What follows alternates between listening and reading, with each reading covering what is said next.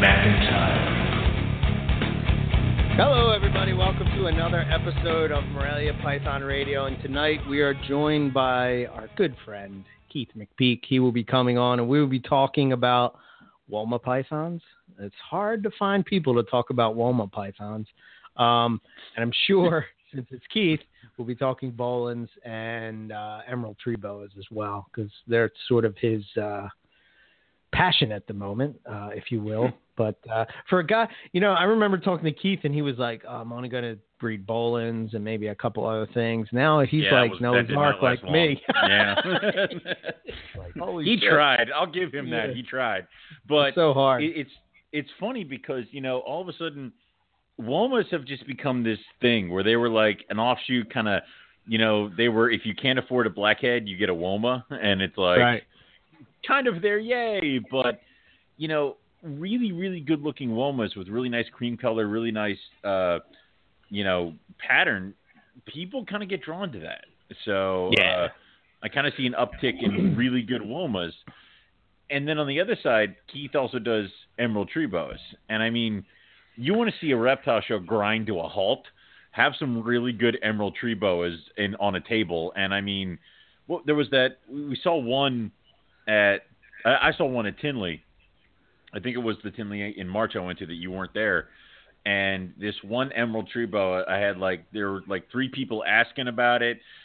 Josh bought it just straight up, and then people were trying to get him to sell it to them all throughout the show. So emeralds can really kind of be, again, one of those animals that people just really want and pine for.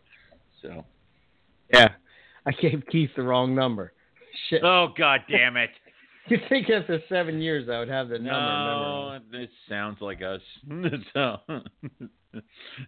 Keith has been calling another podcast? Yeah, it didn't work. Sorry, Keith. Well, at least he didn't end up on some very odd podcast that we had no idea what was going on. But yeah. So Keith will be calling in a minute. But cool. We, I don't know, man. How's it going? Are you ready for, sorry. Sure, you dick. Oh, you dick. Wow. I was distracted. My fault. Oh, my God. How's baby season going? I'm not talking anymore. I'm done with this show. Sorry, man. Yeah. Oh, jerk. That hurt. Jesus. Baby snakes are freaking fine. They're doing their thing. How are you? Are you almost ready for Tinley?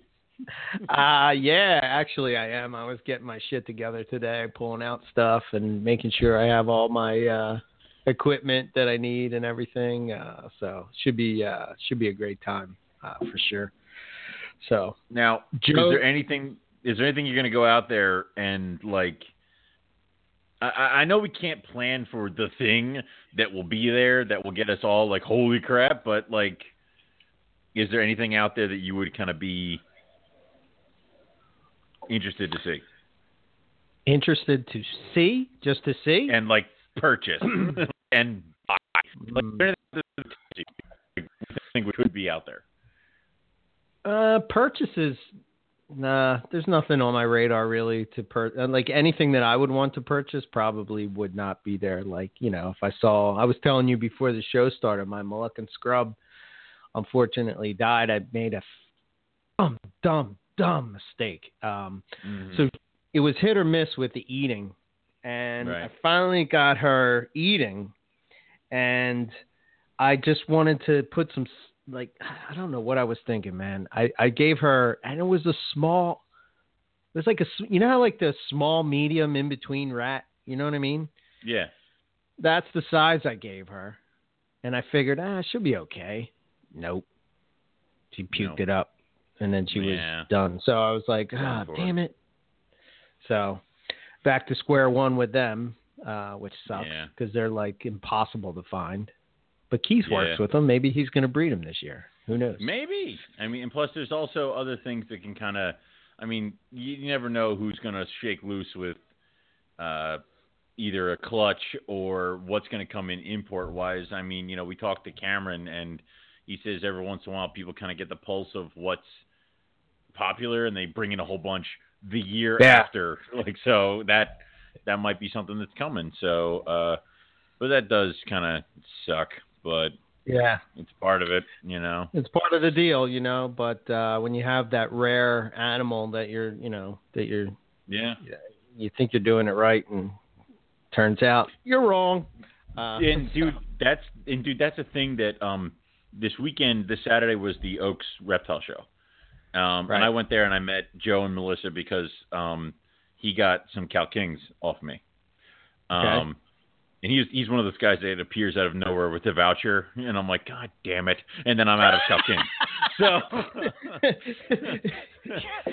when we go to Tinley and we have those vouchers, and they come back to bite us in the ass. They come back to haunt us. You're like, God, oh man, God damn it! I hate those vouchers. If I could only make enough money for a meal tonight and cover the hotel room, I'll be good. And then like all of a sudden, somebody wants this. Like, oh my God, yeah. I'm like, sweet, I'm gonna sell it, and they're like, yeah, but I have a $250 voucher. You're like, oh shit, son of a bitch. And Matt's like, man, I can't pack up these bloods fast enough. And you're like, I hate you a little bit. So, it's anyway. But I was there and we're talking to a guy. Right. And he said, Andrew and I are talking to somebody and he's like, hey, you want to see something cool? I'm like, I do. And he pulls out baby dragon snakes. Oh, wow.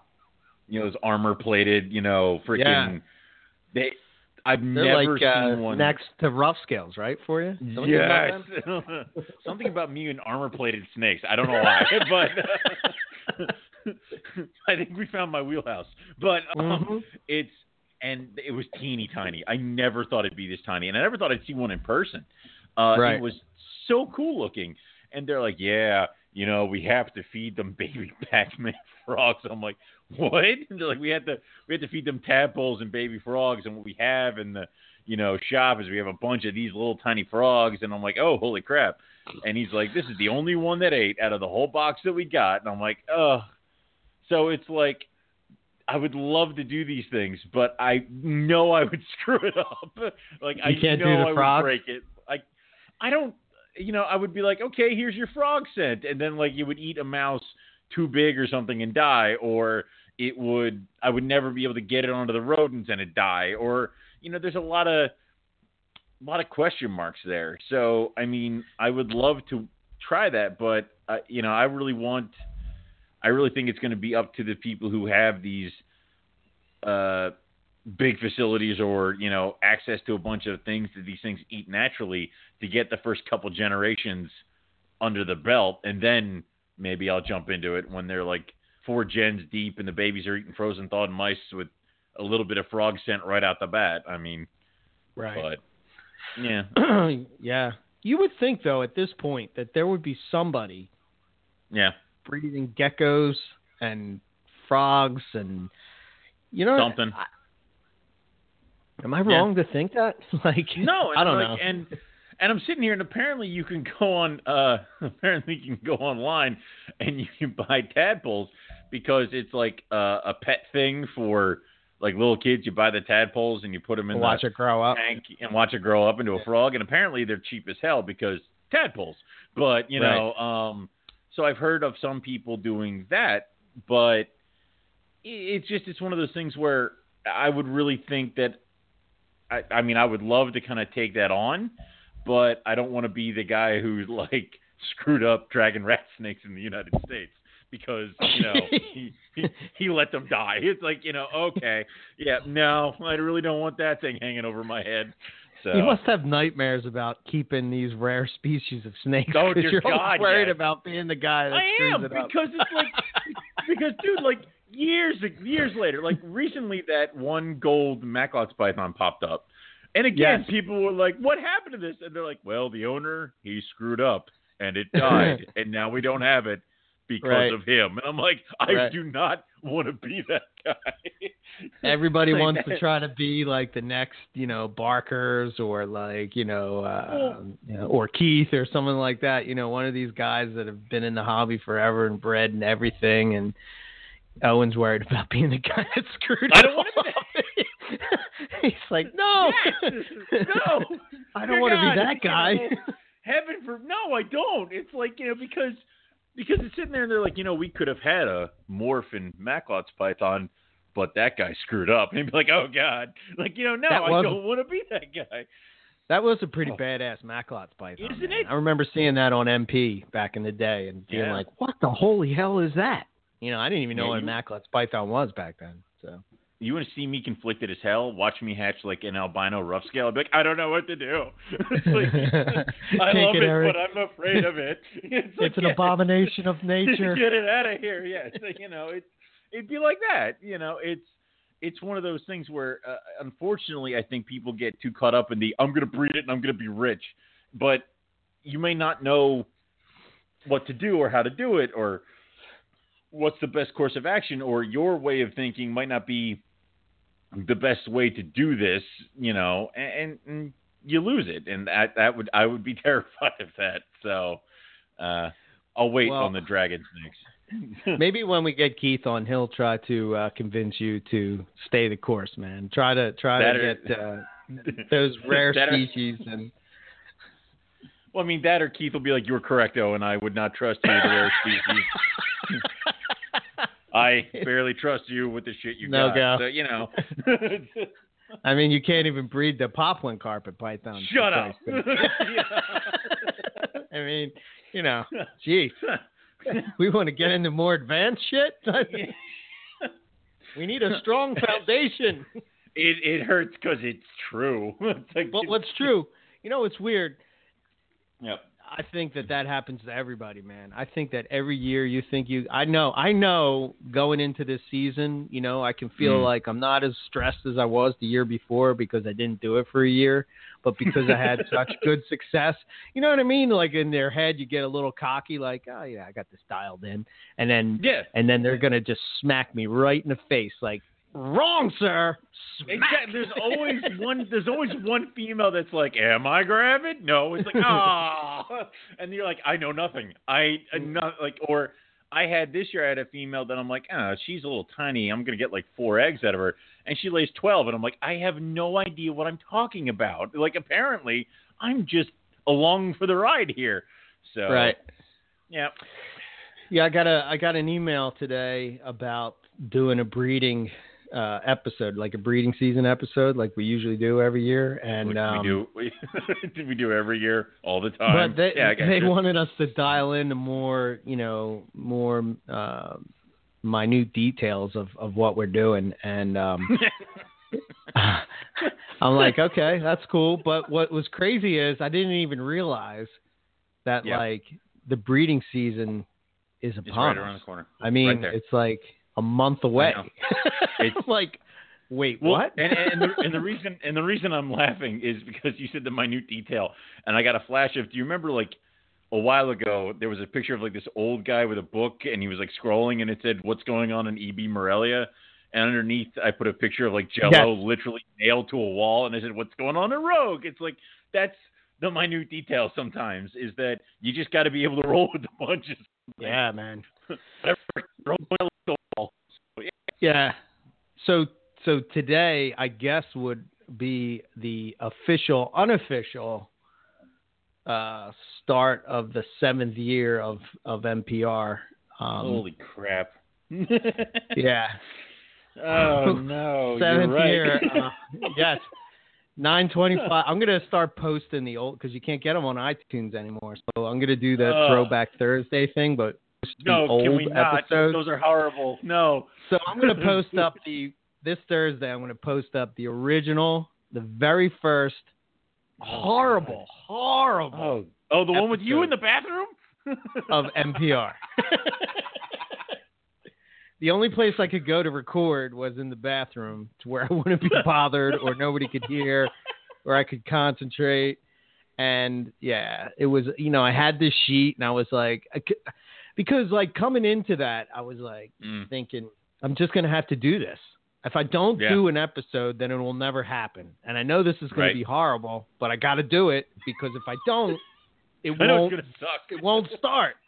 I know it's going to suck. I know it's going to be horrible. You know, what the hell, especially back then, what the hell did I know? I didn't know anything. You know what I mean? I didn't even breathe at that point. Like, it's just like, all right, well, I'm just going to do this. So anyway, that's it. So we're not going to do the show with the clips and all until after Tinley. So, and we got to figure out when the calendar contest is ended. The calendar contest will end. The calendar contest will end because it started on the 13th of September. It will end on the 13th of October, and then I will go through all the pictures and set them up in their various categories, and then I'll weed them down to the top 10? Yeah. Okay. If the category has 10, and then I will submit them to you, and then you can pick the top 5, and then that'll be what you, me, and Tim. Yeah, I got to get in touch with him. So yeah, awesome, cool. So all right, enough of us rambling. You got anything else you want to hit on before we get Keith on here? Talk some Woma No, I do not. pythons. So maybe you could breed them this year, right? You got some questions, right? Why are you attacking me personally on this show? Didn't you say like a couple weeks ago that you wanted Keith to come on because you wanted to pick his brain about Woma pythons? I can say whatever the hell I want. But all right. Go ahead. You say it, and it sounds Thank better. you. Keith's like, why did I do this? Why did I do this? Why did I agree with this nonsense? These morons. What's up, Keith? Hey, what's going on this afternoon? How are you guys? Yeah, we're doing okay. That sounds like you're having fun over there. You usually try to, yeah. I'm offending Owen by telling him he can't breed Woma pythons, and that telling the truth that it hurts, Keith. Pick your brain to figure out how to do it. Hey, it took me a couple of years too to dial in the few I have here, so they're not as easy as everybody thinks all the time, you know. I think it's one of those things. Either you run into it and you're one of those people that's like, I don't know, I put them together and they give me great eggs and the eggs hatch immediately and all the babies eat. Or you're the guy who's like, it has been pushing a boulder uphill for 3 years. You know, I think it's one of those things which, you know, can suck.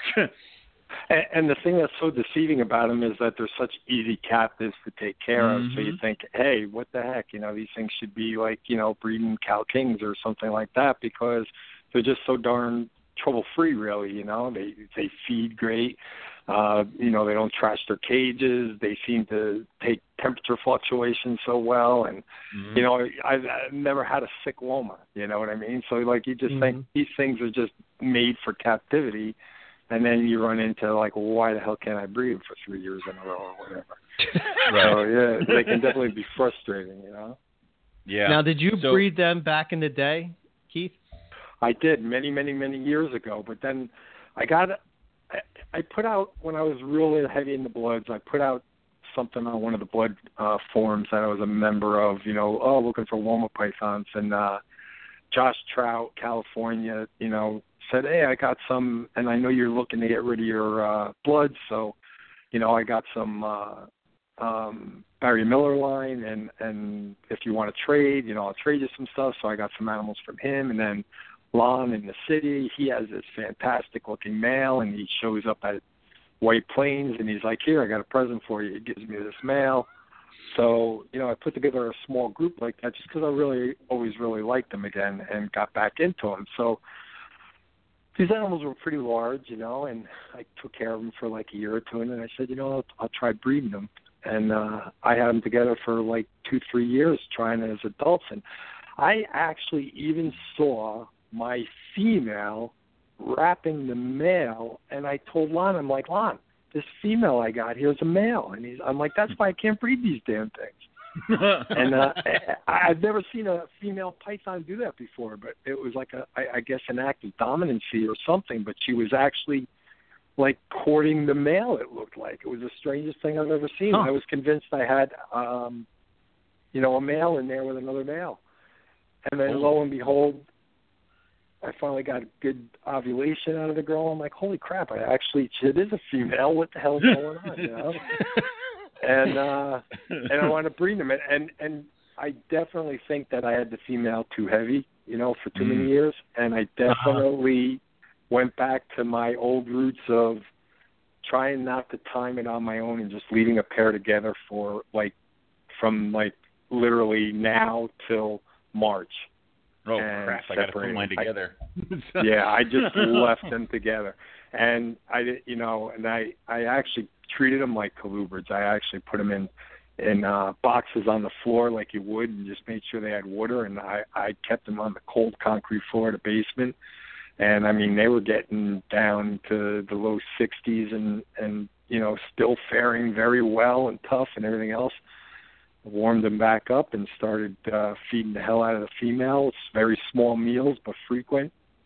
And that's what it took, and got her to breed. And I'm not putting any weight on her. I'm not going to try her again this year. I'm going to wait another year and not push anything with her, because I don't want to get her overweight again. It took a long time to get weight off of her when I did get too much weight on her. And I think that was probably one of the biggest things. And probably not having them together at the right time.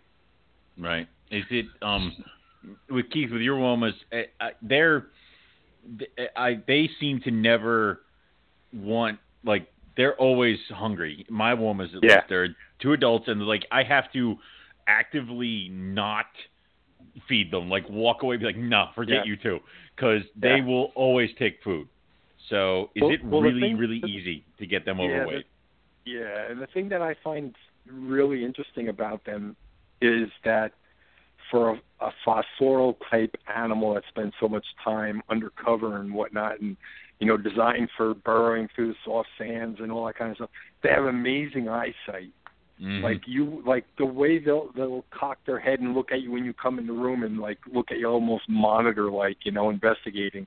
And I have clear doors on their cages, so when I try to open to swing a rat, and they are just all up on it. You got to watch yourself opening the door. It's amazing, But their eyesight is just so keen, which I find fascinating for a species that spends so much time in burrows and whatnot. It seems more like a sight predator than the blackheads. Have you guys kept blackheads? Yes. I have not. Mm-hmm. I have. Okay, so the blackheads, Eric, then what. They're not strikers and constrictors per se. They definitely would prefer to pin their prey against the side of whatever they can, and kill it that way, versus a full-on coil where the Womas seem to be more active strikers in coiling. I can't believe how fast they wrap their food up. There's a big difference between the species, yet they both kind of hunt in the same way.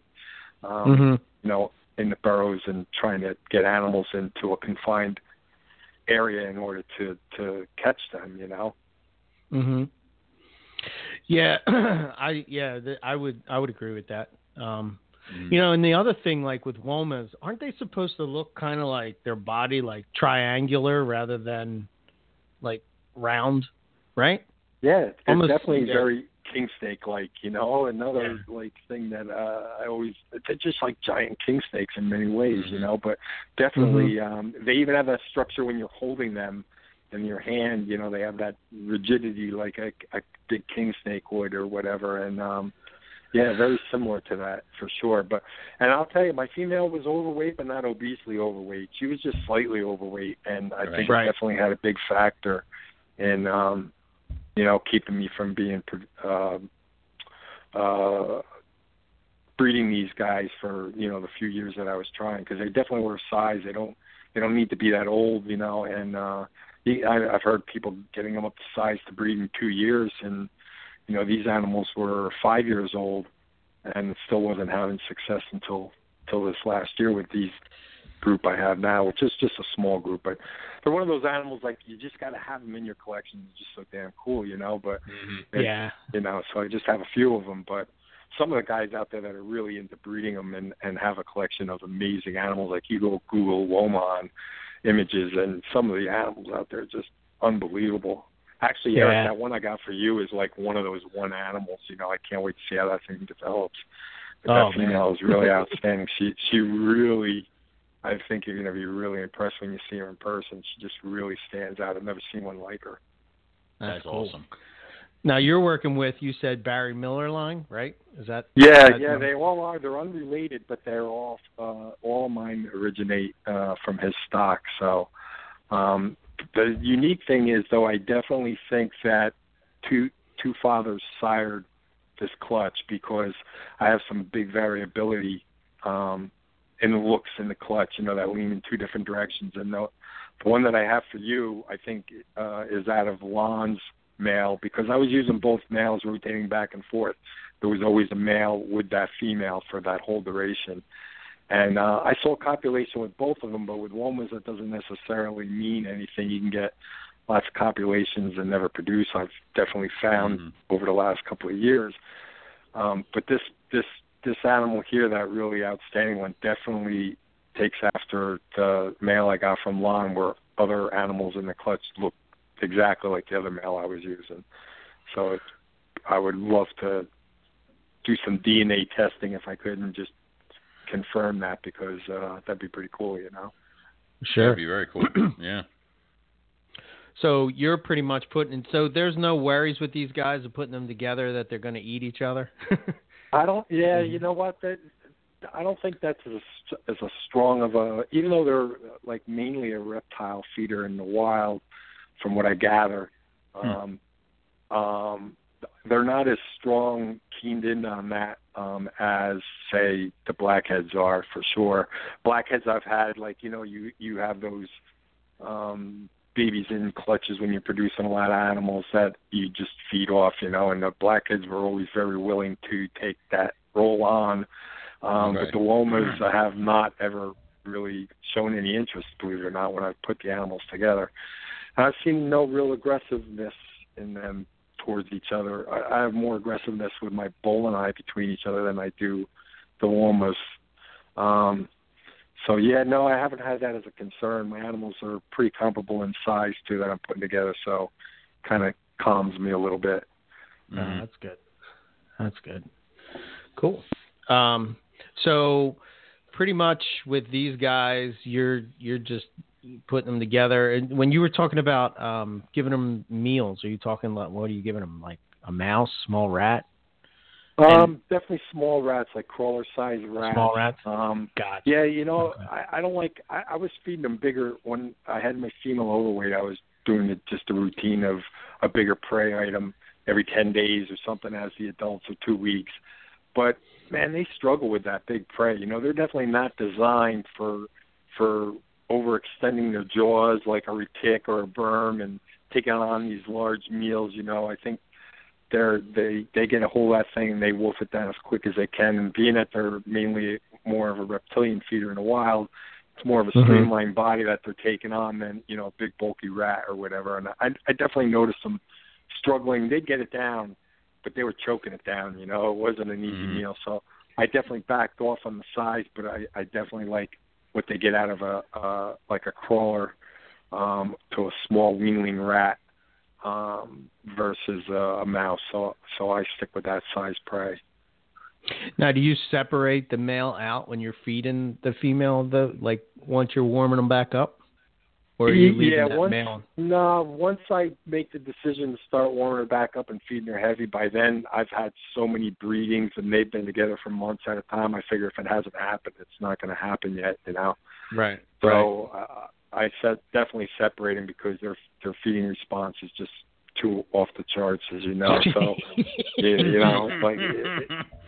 it's crazy the way they swing their head around and how quickly they are. So I definitely keep them separated once I start the feeding regime again, for sure. Gotcha. Okay. All right. So is that what you did, Owen? Did you follow that same kind of trajectory? Where do you think you went wrong with? Well, I got eggs, but I don't think my eggs were viable. I mean, because they didn't feel like normal python eggs. They seemed kind of like they were slugs in disguise almost. And like that thin shell, like a thin, like a thin shell. Yeah, and they're like sticky almost, or kind of. Yeah. So, and she had been wrapped around them, and she wasn't really. She was hugging them pretty tight, but they still weren't stuck together, and they weren't white either. They're kind of like an off-white. So I kind of knew from the get-go that something wasn't firing on all cylinders with those eggs. But I pretty much did them like I do my carpet pythons. I did keep them together during the cool down and into winter, to which that was just fun because it doesn't matter to them that things were getting cold. They're still like, yo, feed me. So It was like now there are two of them in the cage together. So it's like I could get it. They were coming from multiple angles. So, and I did see some. I didn't know if Keith had seen aggressive spurring by the male to the point where there was like scale damage. Yeah, I even would see that scale damage on the neck behind the head of the female, which I thought maybe the male was grabbing her and biting her. But I never actually witnessed it, but I definitely noticed some good scale scratching behind the head on the female. Okay. Dude, it was, you could see the male, I think, it first started around like where you normally see spurring, but I guess he would just spur her any chance he could get, regardless of which way she was facing or what he was touching. So She ended up getting wrecked scales almost all the way down her back, all the way down, which it cleared up after a shed or two after breeding system, but it was nuts. I'm like, really? You're like, you're carving her up, dude. So it was just weird. You know what tamed that down for me this year too? It just kind of popped in my head what I did, because as you guys know, they really love a really tight, secure hide. They really do appreciate it, and they'll spend a lot of time in there. And when I took this pair and put them together, I actually put them in a very low underbed box, and I packed it with aspen bedding and actually newspaper rolls, and I made it just like the whole thing was kind of like tight and crevices for him to crawl through and everything else. And I wonder if that calms the male down from being able to so aggressively attack her during courtship, as in a big open cage, you know what I mean? It kind of limits his access to her body parts and whatnot. She uses, the paper and everything as a block. But they were together, like I say, for the whole cool down. They were in this very large underbed container. And I actually had them in my Boelens room. And I keep, like, everything at ambient. I don't have hot spots for them or anything. And the Woma, same thing. I have provide them no hot spots. They're an ambient animal in my collection also. So they were in that room, and I would put them in there at night and then take them back out and put them in my grow-up room during the day so that they would warm back up into the low 80s, and then pop them in there at night. But I just kept them together, and I kept them in that box that I could just transfer from room to room real easily. And then once I put the female back on the feeding regime and all, then I put her back in my bars caging that I typically keep those guys in, and separated them all out. Oh, okay. What's the time frame usually for like those guys? Like, meaning, when do you start to, cool them, and how long do you leave them down, and how do you take them back up? I actually just, like I say, I started with around like mid-October, putting them together, and I left them together through the whole winter until like March, April. I kept them together, and I wasn't really feeding them at all through that whole period. I kept them pretty much like in a brumation, for lack of a better term. And when I started warming them up, I just did it simply by not taking them out of the warm room. And that warm room was cycling anyway from like 75 to 80 for the emeralds and all that. So I just left them at that in there, and, their nights just started to get warmer, and then eventually that room went back to a normal, 82 to 78 at night type cycle, and definitely did the trick this year for them. So it was nice. The first pair that I had many years ago, when they were still like, $5,000 to $10,000 animals. Holy hell. Yeah, they were very, very easy to breed, the pair I had back then. I was like, shocked when I got these. Like, I'm trying to think of every excuse in the book why the hell, because, Lon gave me this animal. He's like, oh, how'd you do with the Womas? I'm like, didn't breed them again this year. I'm like, what the hell? They were so damn easy the first go round, you know. I'm like, I just don't understand what's going on. What am I doing wrong? And I was getting real frustrated with it because, like, you know, people have the illusion that they're super easy to breed, and I think some people have ones and they are super easy to breed because I did at one time. But you can definitely get animals that, like Owen's having right now too, that's just very tough to breed. Yeah. Yeah, I always heard that they were pretty easy to get eggs from, but the difficulty is the eggs. Is that accurate or?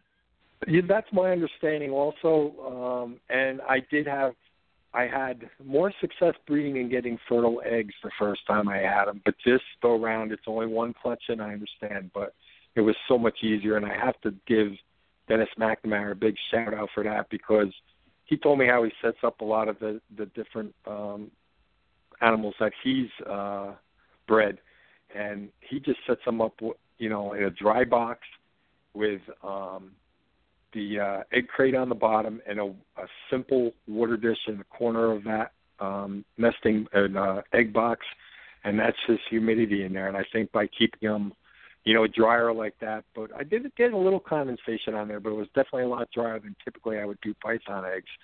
I mean, I got all good eggs.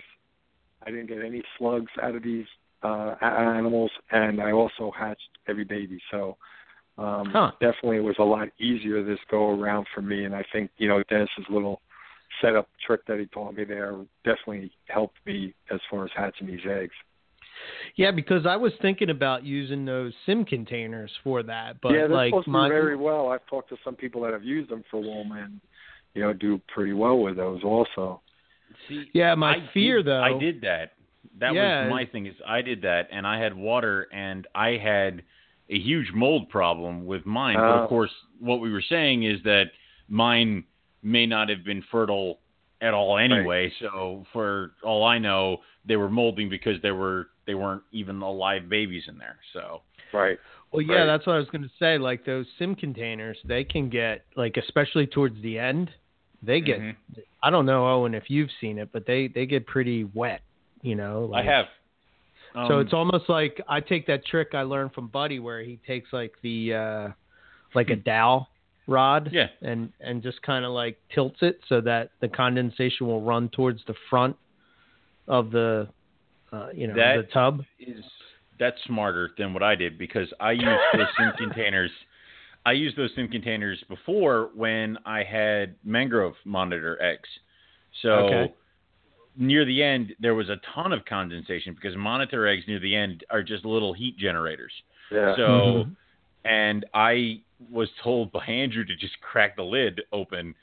And how I found out they were hatching is I came down one day and there was a baby mangrove monitor sitting on top of the bin staring at me because I had left the lid off. And when they're born with legs, they can get out of things. So it was one of those things. I wasn't prepared for that. You know what I do in all my egg boxes, because I just use container store boxes of the appropriate size for the animal I'm using, but I burn holes in the side and then I cover those holes with from the outside. And what I do is, as I see those conditions happening, I just peel the packing tape back and expose more air holes so that I get more ventilation in the box. Oh my God! And that works really well for me. I've done that, you know, on all species of animals that I get eggs from, because that way I can just regulate what's going on in the box by simply peeling the tape back. That's like so simple and awesome. It's ridiculous. Like, that's great. Why don't we think of that, Owen? Here we are messing around with dowel rods and other bullshit, and Keith's like, just tape it. And it's like all right, you know, Christ. But no, that's awesome. It works really well. Try it on a clutch or something and see how you like it. But, you know, because the eggs are giving off so much more gases towards the end of development, aside from the heat and everything else going on in there, I did it for a lot of that reason, just to exchange the air in there more so for a healthier atmosphere than even humidity. But then I noticed, hey, this works great too, because they are generating so much more humidity towards the end. So by simply just keep peeling that back as needed, it worked really well for me, and I've kind of stuck with it. I even did that with the Womas but because of the simple setup of humidity in the small water bowl in the corner of the box, I never had to even peel them back on the Woma clutch, so it worked really well. That is awesome, and it's something else to think about because it's like everything in my incubator is carpet python eggs. So if they even need just a little bit of a tweak other than what a carpet python egg would do, I have to pay closer attention to that, or I have to do something different for them where everybody else is fine. So having tape on there and maybe not peeling it away or peeling it away might be helpful for the Womas. So right. We'll see. Yep. You're dealing with all this, so when you finally get Boelens eggs, you can all the tricks. Practice. You can maneuver around it. Yeah. I don't know. I think when I get eggs, if they even make it to the incubator before I pass out and destroy them, I don't know. No kidding. Keith closes his incubator. Okay, and then he faints. Like, they are right. Yeah. Just hold on. Yeah, the Boelens are a whole. Yeah, those are the animals that I go in my room, I look at, and I just think every day. They just never cease to stop me thinking, and I love them for that. As much as I get frustrated that I want to have some more success, but I'm winning little battles. You know what I mean? Like I keep telling myself, you're winning little battles. And can we talk about Boelens? Yeah, man, please. Why not? Yeah, of course. Yeah. Between Ari's book coming out and my little chapter in there, and between Tinley coming up, like I'm so pumped on stuff right now, it's like ridiculous. And I'm just going off on tangents, all the time. But so the Boelens, so all these different little things like that I'm doing now with the animals. I'm definitely seeing gains and progress with, but I keep saying to myself, like the Emerald Tree Boas. So I'm really into Emerald Tree Boas right now, and they're definitely an animal right now that I want to go off like in a huge way on. And I've got like 30, 35 animals right now. Wow. And my goal is to have like 50 animals. Because whenever I've had a species that I've had so many of just that one species, like, for example, if you have 50 breeder animals in your collection and you're cooling them down and cooling them down and cooling them down, and one animal develops an RI, you say, okay, there's an anomaly with that one animal. The rest of the animals are healthy. There's nothing going on with them. So that one animal is just a fluke. Now, you have one pair of Boelens, and you start experimenting with these different things that you think are going to work, and you get that same RI. Right away, you're in panic mode. You switch everything. You change everything up, and you go back to, thinking that you did something wrong. So it's so hard to nail down a proper husbandry protocol when you're working with two pairs, one pair, a single animal. And that's a big problem with Boelens because they're so damned expensive. Mm-hmm. People have a fear of what they're going to do. So, Evan right now, I think in the U.S. probably has the largest collection of Boelens.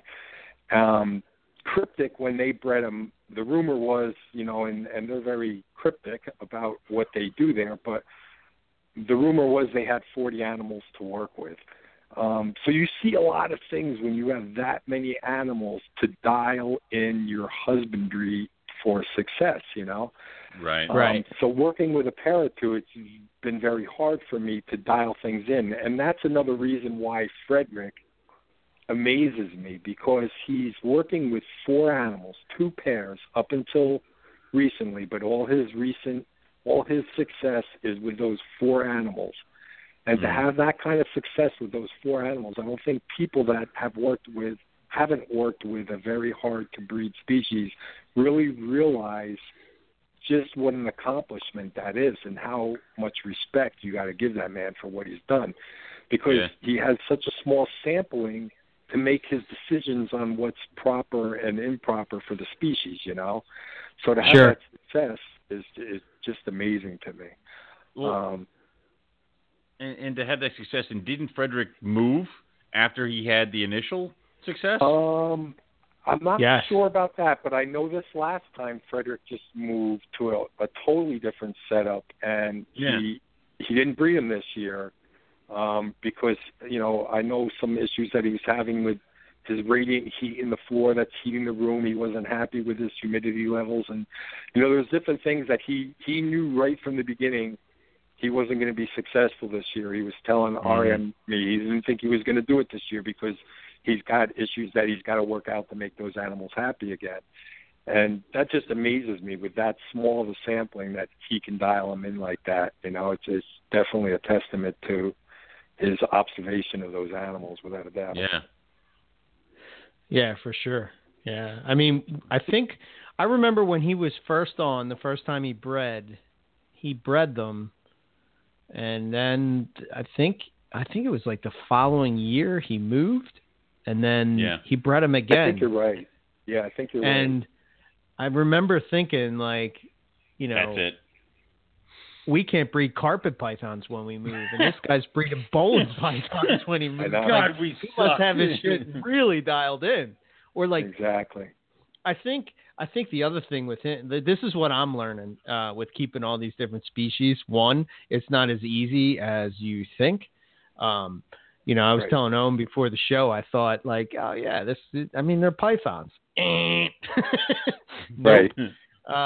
You have to learn, like, the little intricacies that make, the different species tick. I found that the closest to Morelia, for me, like carpets, are probably Liasis.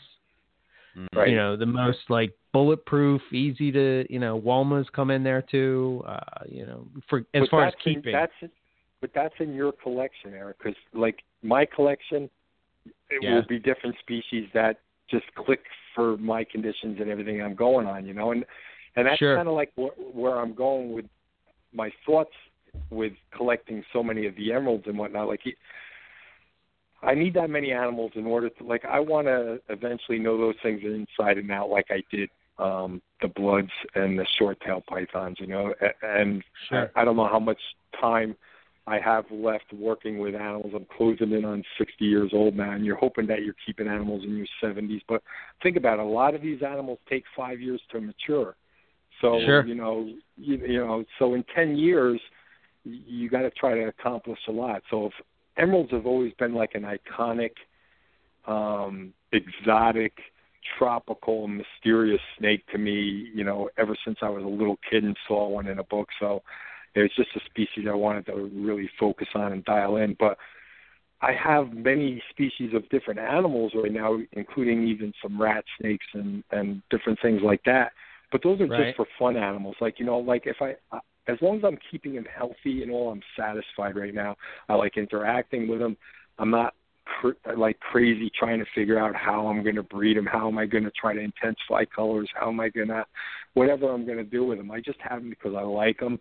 They're doing well with the species I am focusing on, but I found some species that don't do well with me and what I'm doing with the animals, and I've moved on from them, and I've given them to people that are able to take care of those animals because it just doesn't fit into my collection. So, I get what you're saying. Like, having a pair of this and a pair of that is really cool, but if you think you're going to be successful breeding every species that you're keeping, you're not. You're going to keep them, you're going to keep them healthy, but it doesn't mean you're going to be breeding them.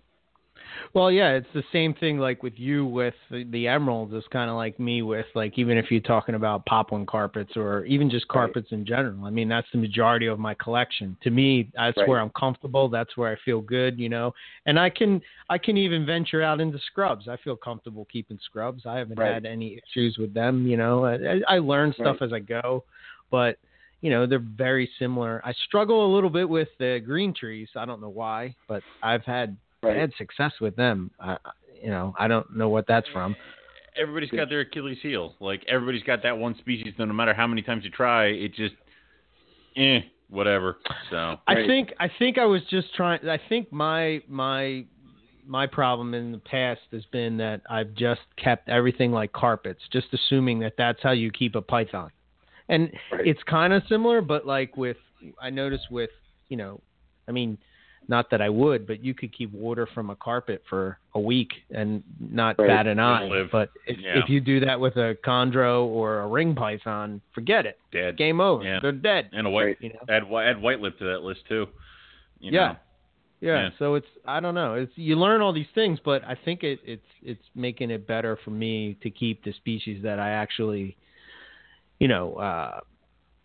that I actually do keep and breed, is the majority of my stuff. It makes me pay attention a little more. And one day when I venture into the Boelens world, which I will at some point, hopefully it will help me with that as well. But I think about it makes me nervous because you guys that are like these awesome keepers and breeders, you're like shaking your head, and I'm like, well, how the hell am I going to do this?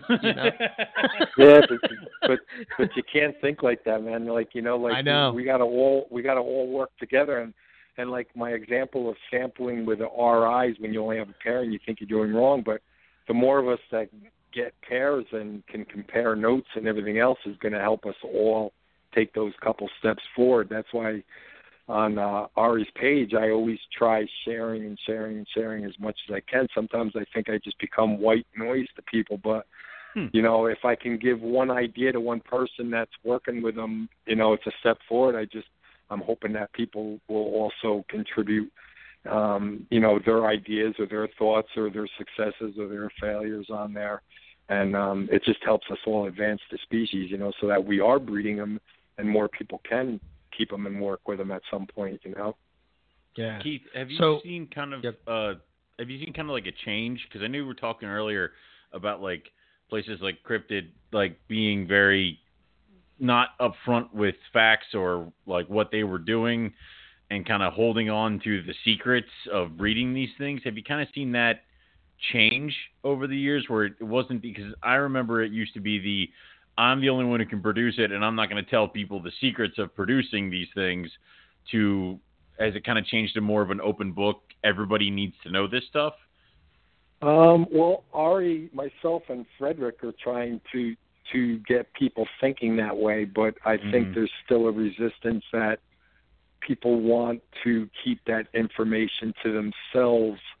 And let's face it, I don't think anybody except for, Frederick, anybody's going to believe anything coming out of his mouth. But unless you've had success, it's very hard for me to convey what I think is positive here without actually hatching eggs here. So people take everything anybody says, I think, with a grain of salt with the animals, for sure. And I think that makes some people reluctant to voice their opinion also, because they're going to say, well, I've never bred them, so who am I to give advice or share? But all that stuff, man, I mean, I would love to hear from everybody that has their animals and what they're doing, because I can pull my own notes out of what they've seen and everything else and apply it to what I have going on here. So I don't know. There's definitely some of that ego thing for sure. People, not wanting to give away. They want to be the only person in the world to do it and all. But this species literally is something that the doors are so ready to be slammed shut, and not be able to have access to, and without people breeding them, they're just going to vanish from the hobby if something doesn't change. And some of us are trying really hard to make that change.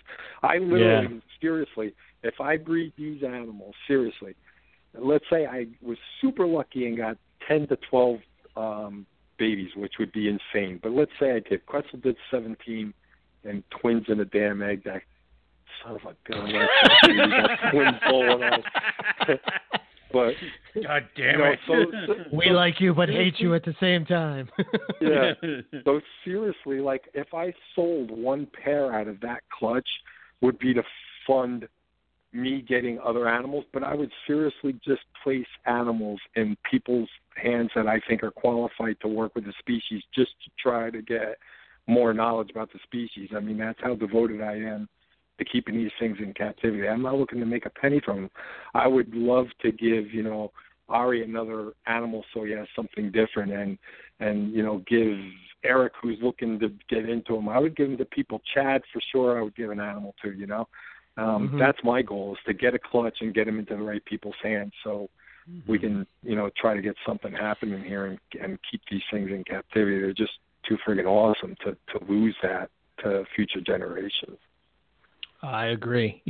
Same thing I would say with the scrubs, stuff like that, any of those species that could get lost and you can't get anymore. It's like, just to keep them in going. And I think sometimes with I wonder sometimes, me and Rob have talked about this, sometimes because it's such a high price tag on Boelens, does that sometimes hurt the fact that, they're not bred in captivity because maybe the person that could do it can't do it because they can't afford it. You know what I mean? And it also goes back to my thing. Right now, the reason there's a couple of reasons why I don't work with basins. Don't get me wrong. Someday I will own a pair of Steve Volk and Ed Marino basins. Someday I'll have those animals just to have them. But the reason I don't really concentrate on working with them, well, there's a couple of reasons. But one reason, the main reason is the value of those animals.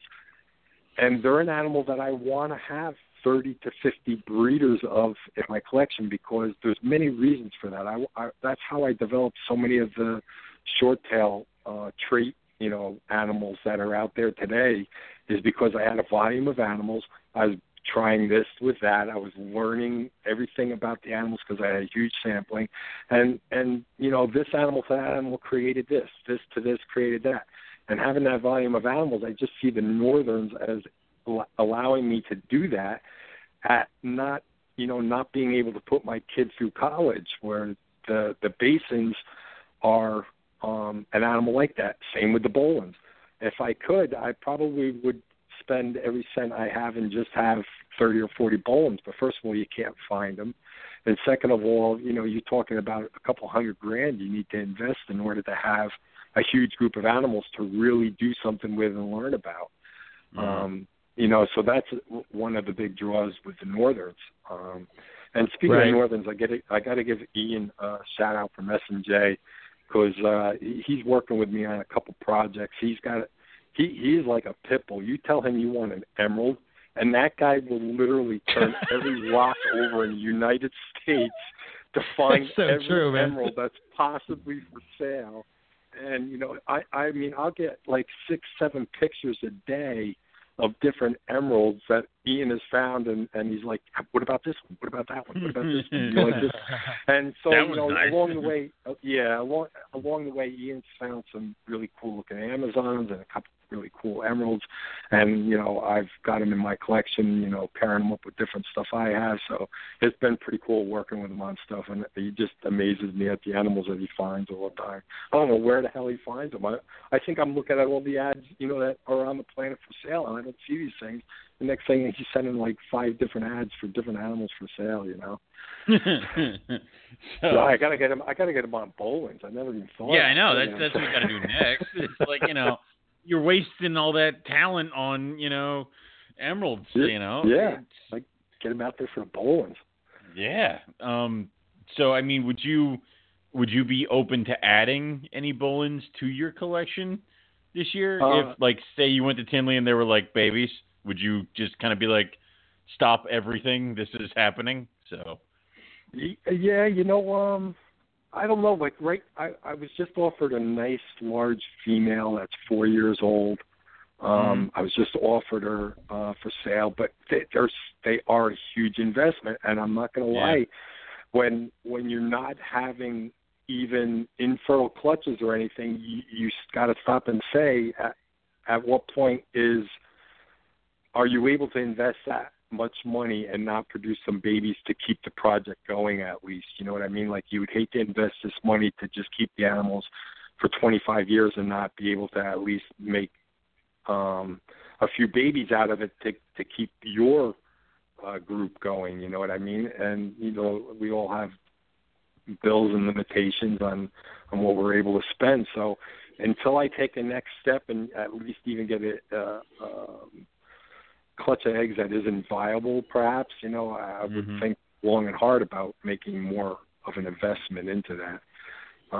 As far as keeping animals here myself, you want to share knowledge and all that kind of stuff, I'm down with it. If you need a male, I'll send you a male, or something like that. But I don't know if I would dump more money into it right now until I see a little bit better results, which this year I'm actually seeing things that are really cool. I sent a picture to Eric the other day of my female laying inverted, which, you know, yes. is awesome. What the hell? Yeah. Yeah. So, you know, I've never seen. Now, Eric, you deal with the bloods and short tails a little bit, and you know, when those animals are large, they'll lay in really funky positions. Sometimes you'll come into the room and actually think they're dead, or, you know, especially if you've given them a large meal or something, the males will even lay inverted like a gravid female and whatnot.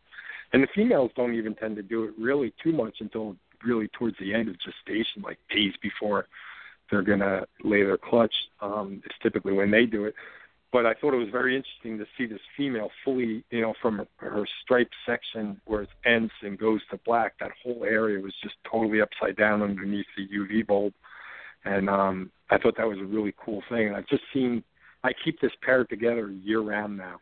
This one pair that I'm really concentrating on. They're just together year-round.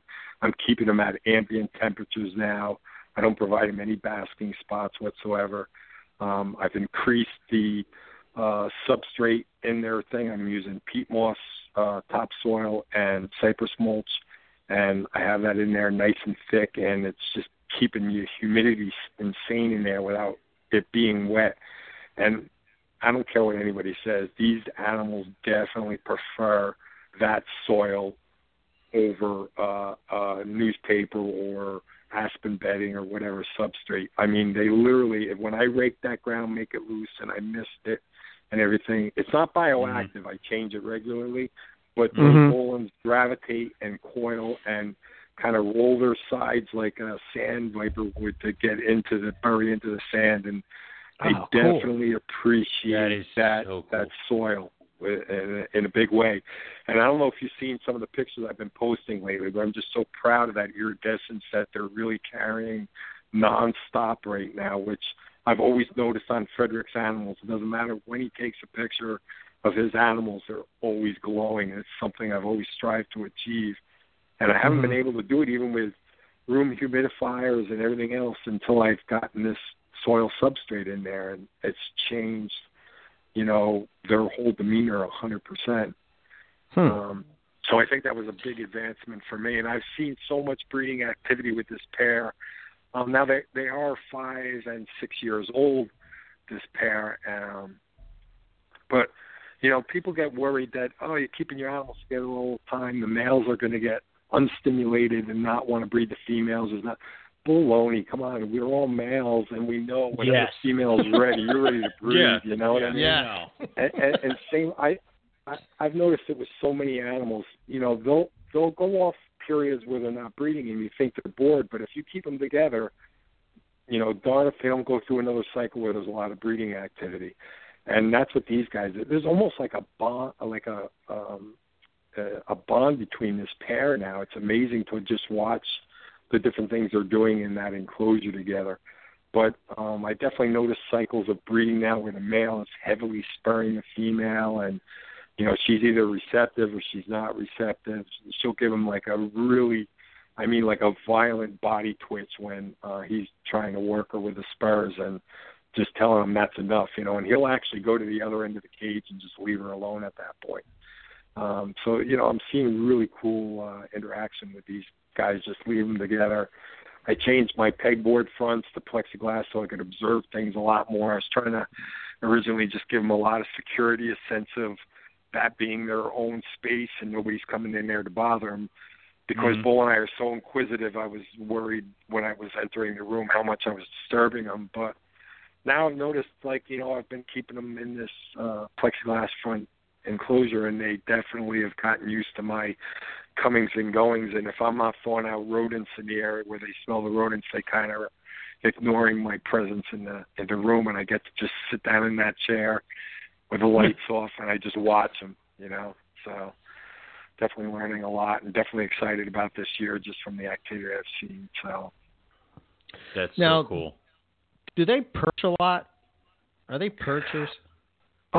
They are when they're younger, and they'll use it when they're older, if you're providing a UV light, they're so drawn to light, whether that thing is they're like a moth to a flame. That it doesn't matter if it's emitting heat or not. They're just drawn to the light, strongly. So if you have a perch in there that's near the light, they'll use that perch to get closer to the light. But if there's not a light and I have a perch in the cage, they won't use it. The adults, they do when they're young, but when they're older, they definitely seem to prefer the ground. They definitely. Oh, another really cool thing is I got different hides in there, and I got this one insulated hide that I made that's super tight. It's insulated, which I think is a huge thing, and it's in the bottom cool end of the cage, and they'll only use that as their hide, and that female will actually go in that hide regularly for like 2-3 days at an end, and the male will actually coil up on top of that hide and not try entering for a while. And then all of a sudden he'll disappear, and the two of them will be in that box for like 2-3 days at a time. And then all of a sudden the male will come out, and he'll be using the cage. The female stays in there, and then she'll come out. It's just really cool stuff I'm seeing keeping these animals together. So you wonder how much of that is happening in the wild as compared to, what Ari's been able to see, because the time of the year that he's going there is a lot of the times it's when the females are on nests or whatever already, Right. So, and being just the nature of that terrain and everything else, I'm sure it's very impossible to try to track these things down to observe. Why his telemetry project is so exciting to me, knowing what he's going to learn from that is going to be crazy advancements for us, as keepers. Yeah. Yeah, that is going to be a huge window into their world, to where, he's going basically he can track them all year, right? Is that the idea? He's right? He's got a 1-year tracking on, so he's going to, he's going to do a male and he's going to do a female, and he's going to be able to, go on anytime he wants onto this computer and see where they are, what the temps are, what this is going on, what that's going on. So it's going to be, crazy, like people that know Boel and I and are into them, this is huge. Like, this is going to be so huge for us to actually learn a lot of things that we have so many questions about. Awesome. For sure. Yeah, it's a species that I'm fascinated by, but I'm also sometimes I think why I haven't, like I said, I haven't taken the plunge into them is just basically just nervous about it, to spend that much money and be like, oh, am I going to be able to keep these alive? I don't know why I second guess myself, because are they pretty easy to keep for the most part, or when you're dialed in? Yeah, once you get it dialed in. I hate to say that they're easy to keep, because I think they're easy to keep because if you've had a lot of experience with pythons, you see little things going south and you'll correct them, which you have under your belt. I wouldn't be worried about that. But I'm afraid to say that they're easy to keep, because there seems to be a lot of people out there that have the money to buy them and just want them as a trophy. So I don't want to say they're easy to keep, because I'm not saying that they don't deserve to keep these animals. They definitely do. But right now, to me, they really need to be in people's hands that are going to try to promote breeding of the animals. You know what I mean? Sure. People could offer me $20,000 for a baby if, God willing, I did produce them, and I wouldn't sell it to them if it was just for a pet. I definitely would rather give it to somebody that's going to, keep the thing and try to learn and try to reproduce these guys. Yeah. For the species. But Eric, seriously, if you had, who knows what they're going to be now, $7,000 to $10,000 for a pair or whatever. If you had that money to drop on them, I wouldn't be afraid, husbandry wise, for you to get into them. You would just have to say to yourself, hey, listen, I may breed these things and recoup some of my costs, or I may not breed these things, and I'm going to have them and just try to learn as much as I can for that investment. But don't be afraid to do it because of, losing animals. I don't think that's going to happen. Right. Yeah, I think the idea is that I keep them and I have them, but I breed carpet morphs to pay for them. You know what I mean? And not have to worry about Right. not have to worry about that. And seriously, to get the group that I got, I literally, at that time is when I was getting rid of all my bloods and short-tailed pythons. It just had gotten overwhelming, and I wanted a tough species. Here I am with another, I don't even know how many animals I have now. Again, I might back into it, but I got the Boelens basically by selling my whole blood collection. I invested all that money into buying these pairs of Boelens that I was able to find at that time.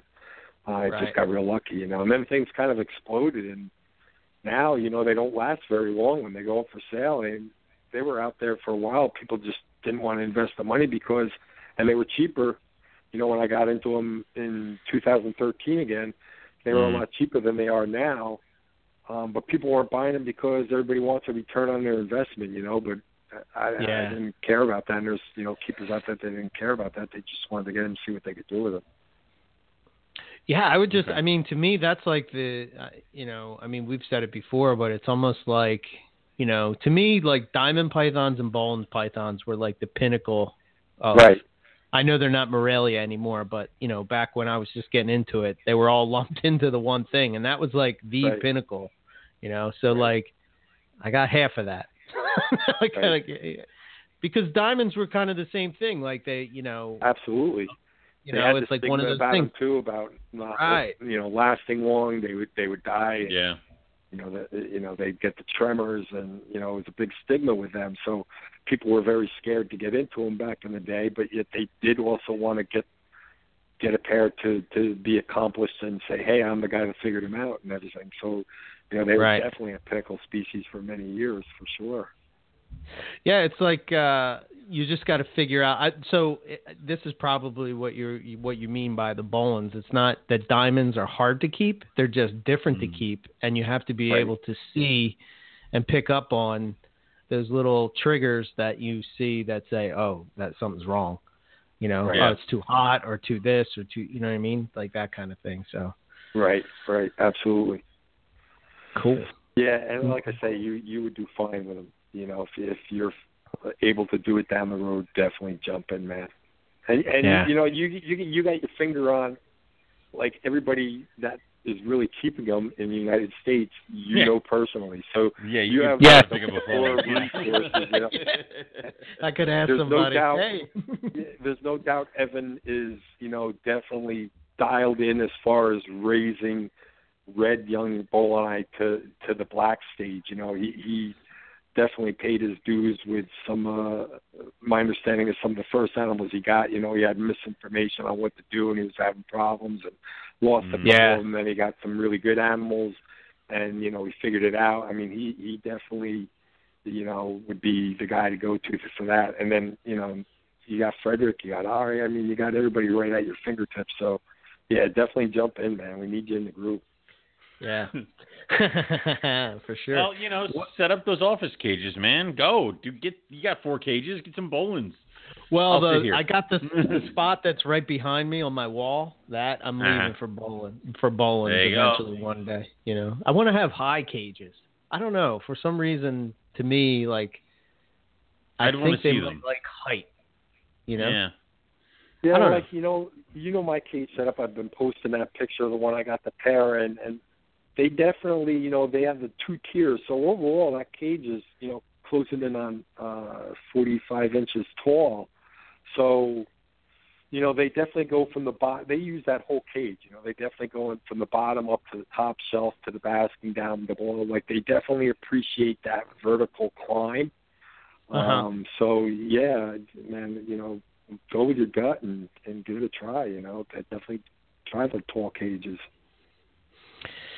Yeah, we'll see. So this year you're just trying one pair of those guys, or are you trying multiple pairs, or? Yeah, unfortunately, it, and Ari knows it, and Frederick knows it, but not too many people know it. But that massive, beautiful, insane, crazy female I had, I did lose her. Oh, man. So, it was definitely... It definitely sucked the life out of me and made me want to go underground and rethink things. And, those animals, they become like, you're insanely attached to them for just what they are, what they represent. And, just knowing the journeys they've made to come here and everything else. So when you let that animal down by losing it, and there's no doubt in my mind it was, due to overcooling and experimenting with that, and they're so resilient in many ways that they just didn't show the struggle that they were having with that cool temperature until it was too late and I couldn't save the girl, and it was definitely a big loss for me. So I got a couple extra males. This female that I'm working with right now is my only female up to size that I can work with. So, I'm going all in on this pair. I'm keeping them together. Like I said, I do think there's some bonding type things. Like, it's weird to say with snakes, but I'm telling you, I see things that just bring me back to my days with the birds, and what pairs do together and stuff like that. And I see a lot of mutual respect between two animals. The male knows when he can go by the female, when he can't go by the female. They're not like some snakes when you put them together and they're either indifferent to each other or they're just always laying on top of each other. There's a lot of interaction between the pair, and almost like there's signals between them on what they can get away with and what they can't. So I don't know. It's pretty cool observing it all, and I'm just going to stick with this pair together and not even introduce another male into the group of those two being in that cage. Right. Cool. What about you, Owen? You ready for some Boelens pythons or what? Nope. We discussed this in the beginning of the show. Like, I don't think I would be able to deal with Keith and Ari being like, you've ruined Boelens, Owen. Like, oh, it's like, yeah. So, like, now we don't get them anymore because of you. I'd be like, well, yeah, no. So, and plus, they are a gorgeous animal, and I would really love. Again, I'd be the guy that would be like, I'd want one just to have and be like, it's cool and it's chilling. I wouldn't even try to do any of the breedings or anything like that. So I don't think I would be helpful to your guys' stuff. So I'm gonna hold. Yeah, well, I'm gonna hold. I was listening to you talk about those dragon snakes, and like, those are a species that, like I say, has been on my. There's literally not a species of reptile out there I wouldn't want to keep. Isn't that sad? Like, there's nothing out there that does not, like, that I do not want. I mean, I see garter snakes, and I'm, like, blown away by some of these garter snakes. And, I mean, anything out there. But a dragon snake, to me, is another species that you need 20, 30 animals to really dial in that animal. If you get a pair, you're not really, I don't think, learning enough because you don't have that sampling of a lot of animals, and that, the guys that are able to put together a group like that are going to learn a lot and hopefully establish that species strongly in captivity, Yeah, right. And they're so cool. I mean, it was cool to hold it because I was like, it's one of those animals that you never think you're going to see in person, let alone have in your hand. And it's just like, oh my God. So, and the guy wanted like $200 something for it, and it like hadn't been eating, and I think one of them ate a tadpole, and I'm like, no, I again, if I buy this, I'm gonna try, and I might have success keeping it alive. Maybe I'll run into babies at one point, but I'm not going to establish the species. So, pass. Yeah, I've seen a couple people that are being successful with them. Like I can't remember where. I think Janet Lee. I think she has a couple of them, but. There's a care sheet out on taking care of them, because there are some people that are having good success, and they feel just like I do with the bull, and I like they're sharing the information like greatly, trying to get people, hey, listen, if you're going to buy this thing because it is only a $250 animal, at least know what you're doing and what you're getting into to take care of it properly. So they're sharing a lot of that information, which is fantastic, So hopefully people will latch onto that and take that as a stepping stone to learn how to take care of those things. Can you picture having like a display cage with those, and right next to them having like earless monitors or something like that? Yes! That'd be insanely cool. Hell yeah. It would be. Yeah, they are really cool snakes for sure, no doubt. They're from Papua New Guinea, right? Aren't they? Yeah. Well, we had Ari on for the first show, and the first time we ever had Ari on, and I geeked out about the dragon rat snakes. He says he found some, and then like the next day on my Facebook page, he put a bunch of pictures of them that he like either he stumbled across one or something like that. So yeah, I they're cool. I would really love a pair, but again, I don't want to screw them up. I don't want to be that guy. So, but you might be that guy that figures them out. You never know. The risk is too high, Keith. It's like it is far too high, and it is far too leaning in the other direction, knowing me and my luck. So Look at you, Owen, trying to protect the integrity of the show. I appreciate that. Thank you. God. I'm trying to protect the integrity. I know how things have changed. I'm protecting the integrity of the show, and Eric's giving people the wrong number to call in with. So it's like an idiot. I'm like, wait a minute, I was like, not working. What want me on? I didn't pay the bill. What's going on? I felt like when I was 18 back then, you could drink and go to bars at 18, and the girls would give you the wrong phone number that really didn't want you to call. We tricked Keith. We didn't really want him to come on. Yeah. It's like, The first response Eric said to me was, "No, Keith, keep trying. Keep trying." Keep going, man. You'll get it. It's like, what? You're pushing the wrong button. Do you even push buttons anymore? I don't even think you do. No, dude. It's all touch screens. There's no rotary dials anymore. What the hell, dude? Button pushing. So I know this is not on our topics, but I was curious. You're still working with Moluccan Scrubs? Yes. Actually, I sent mine to Chad, who had previous success with him. Yeah. And, so I wanted to there again further that species in captivity. So I'm like, you know what? I got plenty of stuff to play with here. Chad is a great guy, and he had success with him. So I made him the offer, and he was like, sure, man, let's get it going. So they're at Chad, and hopefully Chad will do something with them. I know he's putting together a little group of them again, and he's still got the animals that he had, so I think he's going to get a nice group together, and he'll probably be one of the guys that will regularly be producing them. So I told him, you take them, you do what you can, and you get success, you give me a pair back, and I'll go from there. But I'm really hoping Chad pulls something off with him. Yeah, that's cool. He's the guy to do it. I got he's done it in the past, so. Got it dialed in. Yeah, I just lost my female. I was saying at the beginning, it's like such a kick, man, kicking the match. Yeah. Oh, it sucks. Yeah.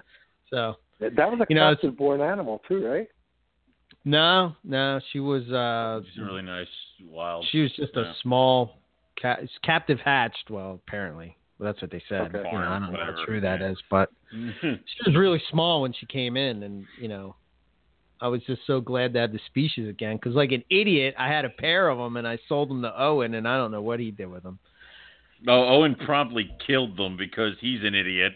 So that's that guy, huh? Yeah, don't know. You are that guy. I am. Thank you. I told you. I don't know why you're so shocked. I shouldn't be surprised. I don't. You shouldn't be. I tell you everything. So I had that male with the stripe. Oh, it was beautiful. Yeah, I know. What was I thinking when I pissed me off? God. Oh man. But it's funny because the one male that Chad Gray actually had success with was the boy that I sent to him. So I'm good at raising it, and then I give it to other people who have success with it. Don't let me keep it because it'll die. So, just, after a certain point, someone needs to take it away from me. So it's like how Nick took the rough scale and that breeding for him. So, that's how it works. So maybe we just put them in your house to raise, and then you send them here and we breed. And we'll work as a team. It all sounds perfect to me, yeah. Right. They're without a doubt my favorite scrub. They're just they're insanely beautiful animals. They just remind me of golden Boelens. They're just so cool looking. Yeah, for sure. They're a cool species. So are you excited about the book? I mean, you've actually seen it read it already, right? I mean, you wrote part of it. Yeah, Ari has been sharing along the way, so I have a good base on what the book is, and I cannot wait to get my copy. Joe Slutowski just posted on there, Ari, I need my 2 copies. When the hell am I going to get my 2 copies on Facebook? And I posted, are you freaking kidding me? I wrote in the damn thing, and I don't have my copy. Nice. So, I don't think anybody's going to be disappointed. It's just really cool. The book is awesome. Just Ari goes into great detail on the people of the area and the habitat of the area, and his adventures over there, and every one of those things, is a learning experience for the snake, and gives you just such great insight on where these guys come from and everything. It's just, I think it's really good, He's got input from Quetzal and Frederick and Mark O'Shea, and, it's just, really an all-around great book. It's not just on their captive husbandry, you know what I mean? It just gives you so much more than that. It's going to be a great read. I can't wait to start seeing some of the feedback from people once they get it and are able to start reading it. Yeah, I can't wait. I hope to get it before he comes on the show, because he's coming on October 9th. So I'm right hoping before Tinley, right? Before Tinley, but I mean, yeah. And I imagine, is he going to have the book at Tinley, or is that something we're going to have to ask Ari? No, okay. That's the goal. The goal is Russ did post on Joe's thing there that they're due to be in next week, I believe, and into custom. So, they should just make it under the wire. And, Ari did fantastic at the symposium in Copenhagen with the book. He sold them all in 2 hours' time that he brought with him there.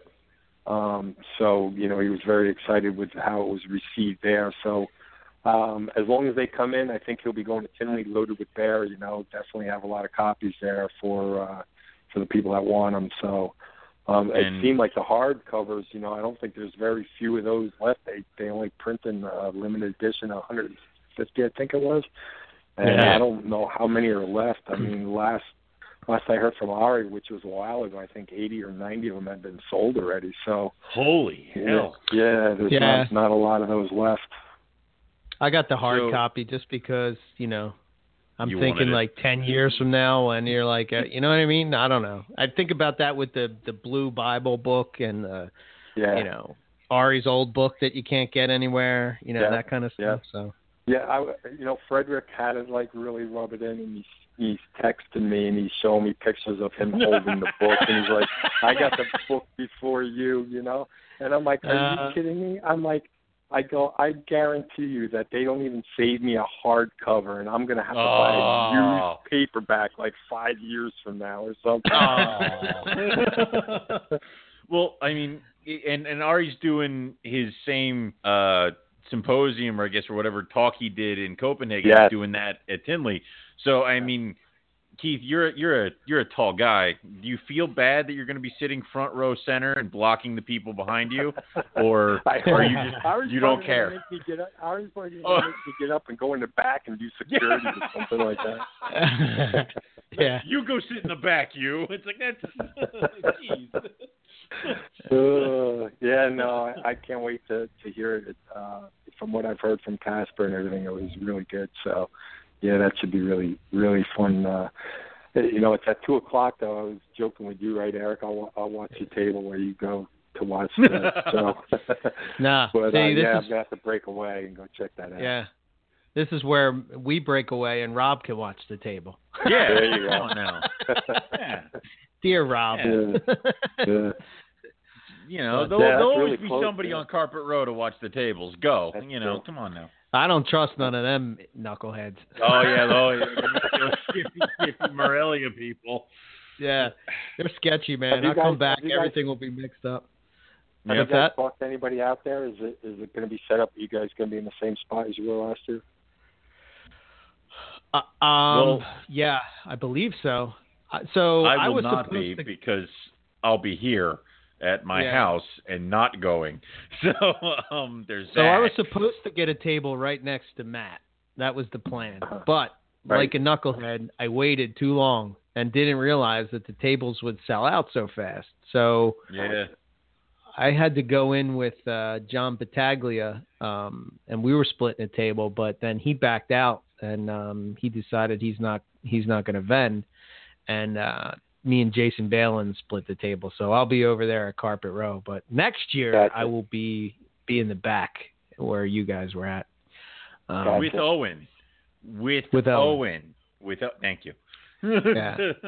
Yeah, Matt's got a real good spot. Hopefully, I think he's nailed that down again for this year. But that's a fantastic spot that he got. I thought it, gave him good room. It gave him good, viewing of the crowd coming towards him and everything. He's got that big ass banner. Did you see that new banner he got? That thing. Yeah, sharp.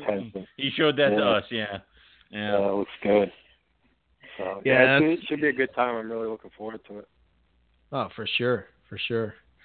Those guys ain't coming over again like Frederick and Casper and stuff. They ain't coming over, right? No, they're not making it this year, but Frederick said for sure next year. Cool. Yeah, so he'll be there next year. But, Casper or him aren't going to make it this year. Awesome. Okay. I guess maybe for a little bit we'll talk about a little bit of Emerald Tree Boas. I'm not really all too familiar with Emerald Tree Boas, so they hurt. I don't know. Emerald Tree Boas hurt. That's all I know about them is that they make me bleed profusely. So Yeah. The only thing I know that, and I think don't they have some kind of some of them do where they start to regurge and similar to like with the diamonds, and then they just kind of fall apart. Is that been worked through? Is that Yeah, it's definitely so emeralds for me were an animal that I tried many years ago, and they were one of these things that wild caught was all that was really available to me at the time. Nobody was really breeding, and I would have the regurgitation problem. I would have the prolapse problem, which is very uncommon now, but it still does happen with emeralds. But I would get a lot of prolapses, and I mean, they were just a nightmare for me, and I just couldn't even justify trying to keep them anymore because I was just doing so poorly. I'm like, why am I taking these things out of the wild and not doing good with them, So, I went my way with different species, and some guys stuck with it like Ed and Tony Nicolai and others, and Ryan and Steve Volk and all them. And, of course, Rico, right. They pioneered, captive husbandry of these guys and figured a lot of things out. We were doing everything wrong back in the day. We were thinking, well, they're getting too much pressure on their belly the way they're perching, so their perches must be too small. You have to give them bigger perches, wider perches to distribute the weight of the prey item in them, and that's probably why they're regurging. So people were even experimenting with like balls to make them perch on a ball and all this stuff. And here it is, that's like totally the wrong thing. Like you want these narrow, skinny little, like looking like they're going to break perches for adult animals. And that's what really benefits them and their security and their health and everything else. But the regurg problem is really more of an issue with the name is escaping right now, the bacteria that they have.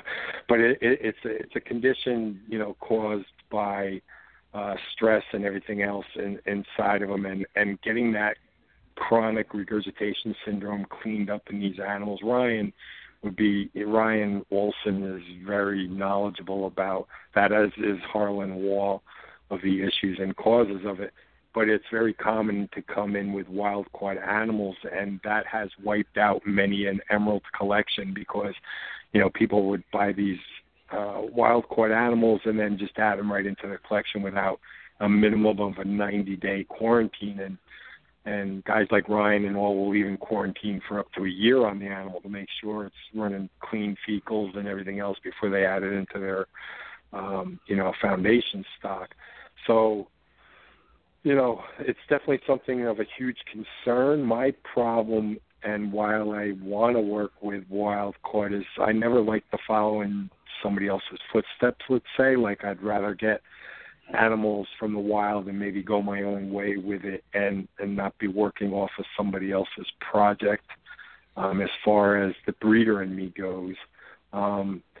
But the, want to do well with the animal inside of me, goes with the captive-born animals 100%, because they're really, you got to get the basics down on how to keep these guys too. They're definitely not for everybody, but you get captive-bred animals and you have a little bit of snake history. They're very easy captives. Although, like Owen says, they do command respect. They got some incredible dentation. So you definitely do have to give these animals quite a bit of respect, especially a large animal. Female's head is simply massive. And talk about dragon, like their head is just so huge for their body, packed with some very long teeth that can do some good damage by hitting an artery or poking an eyelid and getting you in the eye. And they are so heat sensitive. I use radiant heaters in my snake room for heat.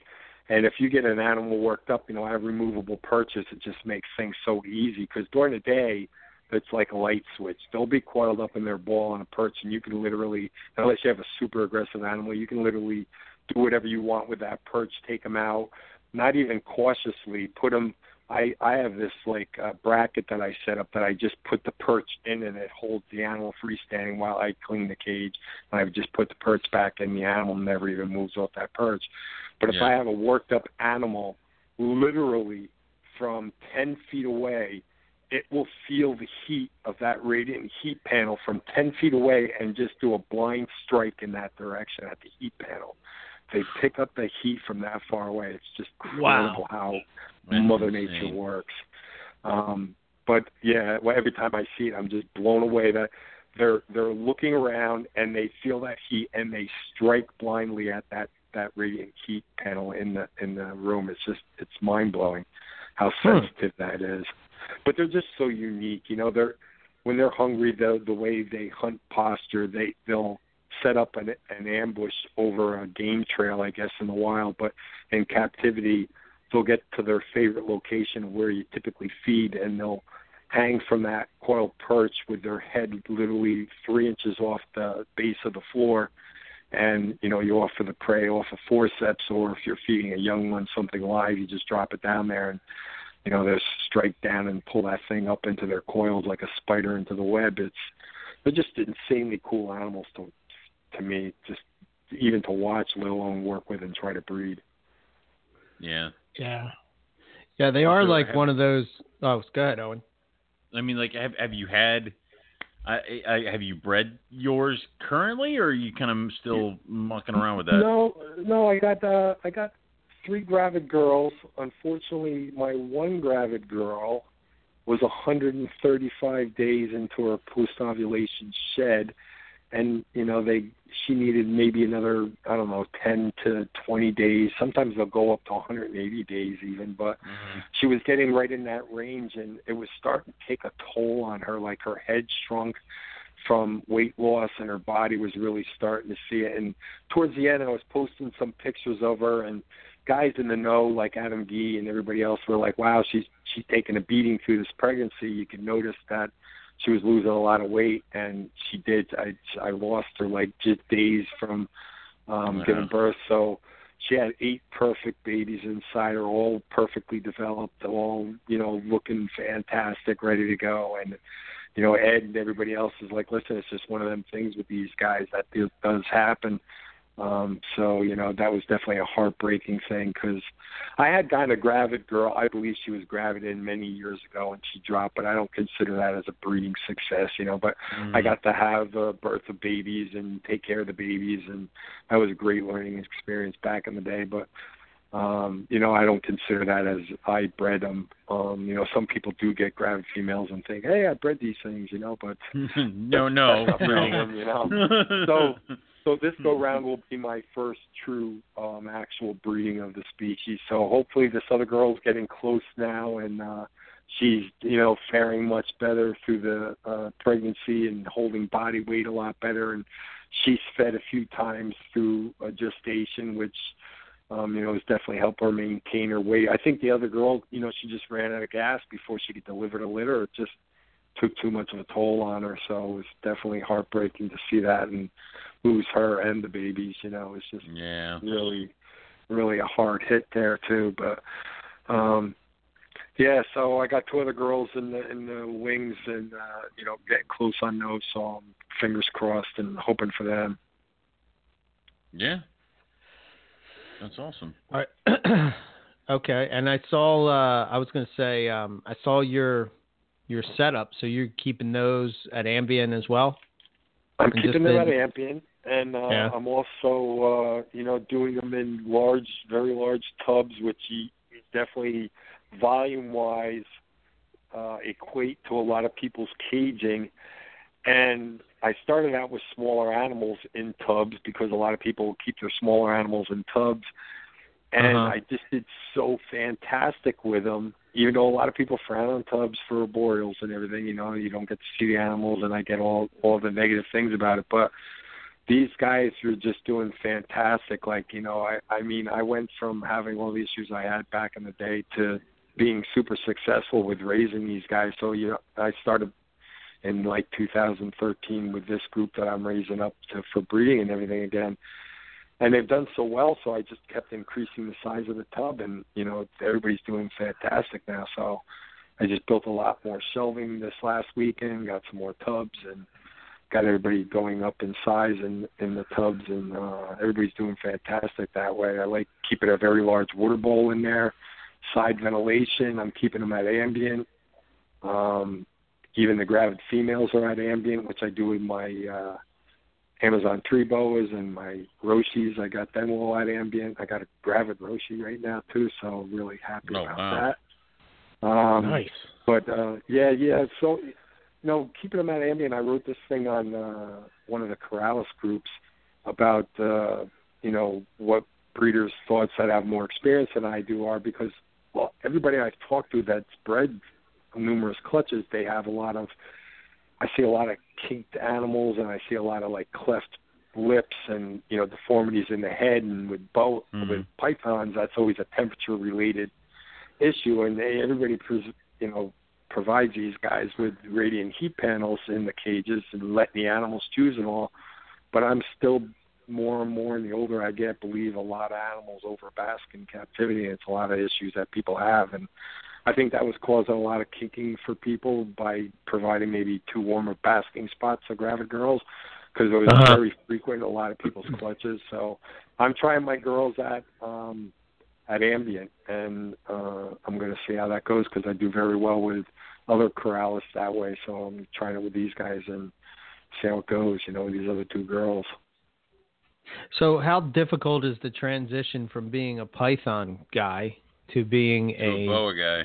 Boa guy. Well, I actually started out really, I would say, as a boa guy, because the first boas that I ever bred were just Colombian boa constrictors, and I had two females. My first time out of the gate breed any kind of intentionally trying to breed boas, and I had two girls that got gravid the first year I tried, and both girls dropped 32 perfect babies, no slugs, and both girls dropped on the same very day. I'm like, what the hell? They actually dropped on the same day, had the same number of babies in the clutch.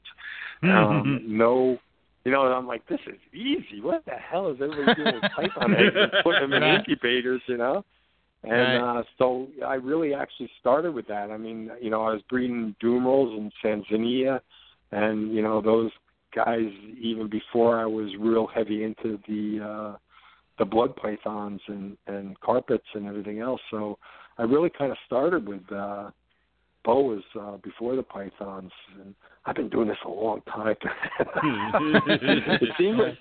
It seems like I can name like a couple species that I've worked with for 20 plus years, and it just, when I sit and think about them and in awe of how long I've really been passionate and into this, and can't believe still how much I just love it and can't get enough of it every day, Yeah, it's such a crazy addiction, man. Like it's like it becomes, I find myself at work sometimes just thinking like, oh man, I should be at home in my snake room and what's going on and da da da da da. And I don't know. You just become engulfed in it. It's just, I don't know. It's funny how it's such a big part of our lives that are in the hobby, but when you're at work and I'm a project manager and a general contractor, so I'm around all these construction guys all day, and they're talking about the Giants, and they're talking about this and talking about that. I'm thinking, like, I wonder how my gravid Emerald is doing right now, And if I blurt it out accidentally, everybody looks at me with this strange, like, puppy cocked head look, like, what the hell are you talking about? Or I'll get these boxes delivered at work, and nobody can even fathom why a grown man would be into this, But it's just like anything else, I guess. We're definitely a small, unique niche in this world. To us, it's everything. But in the grand scheme of things, it's like not too many people are really into it. It's so true. And think how drastically different your life would be without it. Because I have a green tree python skeleton that sits in my desk at my insurance office where I sell people insurance, and it's just there. And I have 4 tattoos of my snakes that are all over my body, and it's like those wouldn't be there either. And it's just something that is different. And like you said, Keith, I get boxes delivered to work, and I also ship out boxes of work. So it's one of those things where it does kind of engulf, it bleeds into everything. And especially with things like Carpet Fest, where you make connections with people who are in that crazy little niche that you are. So, it's... Carpet Fest, the Carpet Fest, I would love to see Daytona get going again. And it's not about the selling of animals or anything else. It's just, it's just fantastic hanging with kindred souls, you know what I mean? It definitely makes you feel like you're not that freaky person. There's a lot of you out there, you know what I mean? So, now those gatherings are so much more than just selling animals. And people that think it's just about, I can sell animals on the internet, I don't need to go to the shows. They're just missing out on such a huge part of the hobby that, they should really give a second thought to about really attending some of these shows and getting to know people one-on-one. And, definitely just a cool way to approach the hobby, I think. For sure. Yeah. Is there anything at Tinley that you're going to be looking to pick up, or are you? I'd always be on the lookout for a really cool looking emerald, and who knows? Last year I wound up with those Madagascar ground boas from Paul. After I went home, like I couldn't get those orange monsters off of my head. In my brain. So I'm like, I just spent all this money out there, but I got to get those things. So Paul was fantastic enough to be willing to do a trade for a calico tiger, Amazon tree boa that I had produced, and I gave him a mate for that, and he was able to do it and was wanting to do it. So I wound up with these insane ground boas that I never thought in a million years I'd be coming back from Tinley with in a way, So who knows? I do have my eyes open. I actually contacted Mike because that little group Boas Wanted, I had posted that I was looking for a T-positive Argentine boa. Just to have, it's not something that I really care about breeding or producing or anything else, but they're just so impressive when they're big.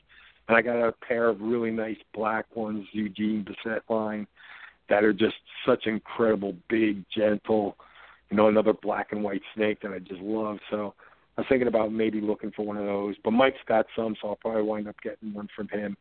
But otherwise, probably Emerald would be the first thing on my radar out there. Hopefully Ian will get there first and find it for me so I won't have to do the work. I was about to say, do you want to throw... I was about to say, do you want to throw that out there? Because I know Ian's going to listen probably, and he'll get there first, and he can do all the shopping for you. This way, all you got to do is just roll in. Yeah, well, the good thing is that Ian doesn't have any more room in his facility, so if he finds something, he's going to be like, Keith, can you take this and breed it? So, so I'll wind up with it anyway, even if he finds it. Is it reversed? Is it reversed too? Because there was an Amazon. Because I was hanging out with Ian in Daytona, and there was an Amazon that he's like, I don't know if I should get it. And I'm like, you should. And he goes, that's what Keith said. I'm like, oh, well, we should listen to Keith. So, and he was like, he was on the fence about it. So, Yeah. I mean, does it go the other way where you're like telling him, do it, buy it, don't let it go? Yeah, no, I try to get him to get different things. But so right now, Ian, is working on what he wants to.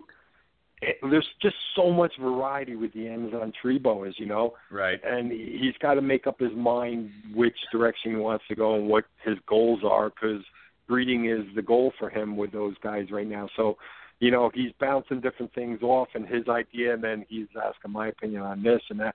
And at the end of the day, he's got to decide, which one he wants to get for himself. But he's definitely trying to put together like an awesome group of Amazons for sure. So, yeah, we bouncing ideas back and forth all the time. He's always on the lookout for something along those lines. Nice. Cool. Now, are you going to you're setting up the table with Matt, right? Yeah, you Matt, have stuff? Yeah, I'm gonna bring a baby emerald that I've had since it was red. I got it from Joe. It's a farm baby, but it's turned green now. It's a beautiful animal, but I got a lot of males, and I have males that have more of what I want to do. The funny thing with emeralds is I've had to buy some animals. Not this one. This one is really cool, but I've had to buy some animals to get the animal I wanted because people only want to sell them as a pair. And I get the other animal, and I'm like, disappointed by the pictures because it doesn't have a lot of white or doesn't have this. But it's one of those things, man, when I see it in person, I'm like, that thing is cool in its own right, even though it doesn't have a lot of white and it doesn't have this or that I'm really looking for at the moment. So, like, I do wind up with a lot of animals that, I have to spend a year assessing whether or not it's a direction I want to go. And this little male is somebody, once he colored up green, he's got a lot of decent white and all, but he just doesn't have the look that I'm looking for at the moment. So I'm going to bring him out, and I have definitely some little Amazons from last year that I produced. I keep them for a year or two because I want to see the direction they're going. I also want people that are going to get them to see the direction they're going to go before they, get it and are disappointed with how it goes. So I keep those guys for a year. Then I have some Woma. I'm going to bring your Woma out there, so I can't wait to see when you see that little girl, what you think of it, Eric. But I'm bringing a couple Womas to sell. So, yeah, I got some stuff I'm bringing. But cool. I'm really looking forward to going through Matt's stuff, man. I haven't seen him post a lot of pictures of what he's produced this year and everything, so I can't wait to be unpacking and helping him set up and get everybody in their tubs. And I spend more time looking at them than helping them actually put in the tubs. So, it's cool. That must be a cool thing to experience do. Because it would be like me getting out of the carpets and then moving on to some other species and then like showing up and unpacking Owen's carpets that he been working on for a while and like move projects forward and just be like, what the holy hell? Because Matt's short-tailed. Yeah, what's really cool though is what's really cool with Matt is, me and Matt have been friends a very long time, and Matt has some of the stuff that I, started, like, marbles and this and that, but he's taken it to 10 levels beyond where I was when I got out. Mm-hmm. So for me to see stuff that I developed and then he's taken and put his spin on it and bred other things into it and developed his own lines, and to see where that's go, like I held in my hand, it's humbling, it's awe-inspiring, and I'm really proud of him. I mean, he is really, put blood, sweat, and tears into his collection, and I'm so happy to see him be so successful and producing what he's producing. It's very humbling, and to be at his table now. He was that guy coming to me in Daytona X amount of years ago, getting some of his first stuff, and now I'm working at his table. Like it's just like the circle of life in the hobby, like in a way, So I feel it's a huge honor to be there and helping him, and like I say, seeing where he's going with his stuff and all. It's just really cool. Definitely very cool. I had that feeling this year when Nick's he's like the guy that I've kind of steered me in the carpet python world, right? And like he's contacted me for animals that I produced, And I'm like, wait Right. a minute. wait, what? What bizarre world is this? Yeah. You want an animal from alternate me? universe. Yeah. He's like, those poplin carpets that you produce, blah, blah, blah. And I'm just like, oh, wow, I must be onto something here. If this guy's, hunting me down. But Right. I don't know. It's just cool, to have it flip, so. Yeah, no, I mean, hey, we're all in this together, and trying to further different projects, if it's just for breeding aspect or whatever else. And when you see somebody take something that you started and go beyond your expectations, as the guy that started it, it's like I say, it's pretty cool. So I'm sure Nick feels that way about things that you have done, because I definitely feel that way. Frank Goody has produced some insane blue animals. Mark Kirkpatrick has produced some stuff out of the albino ivories he's got for me that, are light years ahead. Like all these different guys that are like so into it now and working with stuff I have. Like I say, it's very humbling to go and talk to them and see the enthusiasm and them taking that project so much further than you ever thought it could go. And it's definitely very cool. So here's going to be my Owen might have a question after me, but this will be my last question for the night. So do you ever get the bug to get back into them? Like, did you ever be like, oh man, is there ever been, I mean, I would imagine that granite stuff or whatever, he calls it marble or granite? I can't remember. Mine is Super marble. Marble. Tim Meads was a granite line and Tracy's was a granite line. Mine was a marble that I, started from wild caught. But so my answer to that question is absolutely. I knew it. Yeah, there's no doubt. But it's crack cocaine to me. If I got one of those, I know I would just go and need this and need that.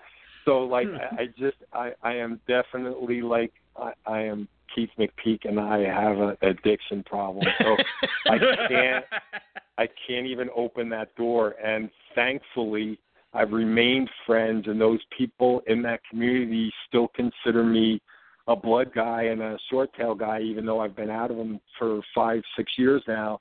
And, they'll show me their new stuff that they've produced before they show anybody else. And, I'm still in that community, even though I don't own them. So that's what keeps me from not getting back into them, because I have them all at my fingertips with people that I consider family. So, but yes, absolutely. I mean, some of these things that people are creating and coming out with, and Elijah too from Juggernaut. I mean, he's producing some insane stuff.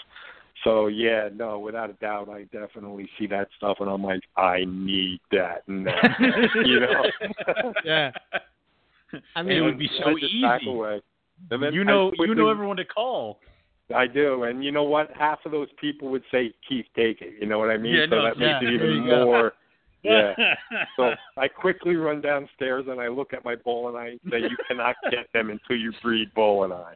Right. Stay on the course. Stay on the wagon. Yeah. Don't come off the wagon. Exactly. Yeah. Well, that's awesome. Oh, and you got anything else? Graham too. Yeah. I got to mention Graham too, real quick, man. You guys had Graham on, I think, not too long ago, but man, he's producing some really cool stuff too, And I love to see him succeeding over there, because there's such a non-market, it seems like, over there, and it's like, just the ground floor. Not a lot of people working with him, so it's really cool to see him pushing the species over there and promoting and educating people on it, so I love seeing it through his eyes also. Yeah.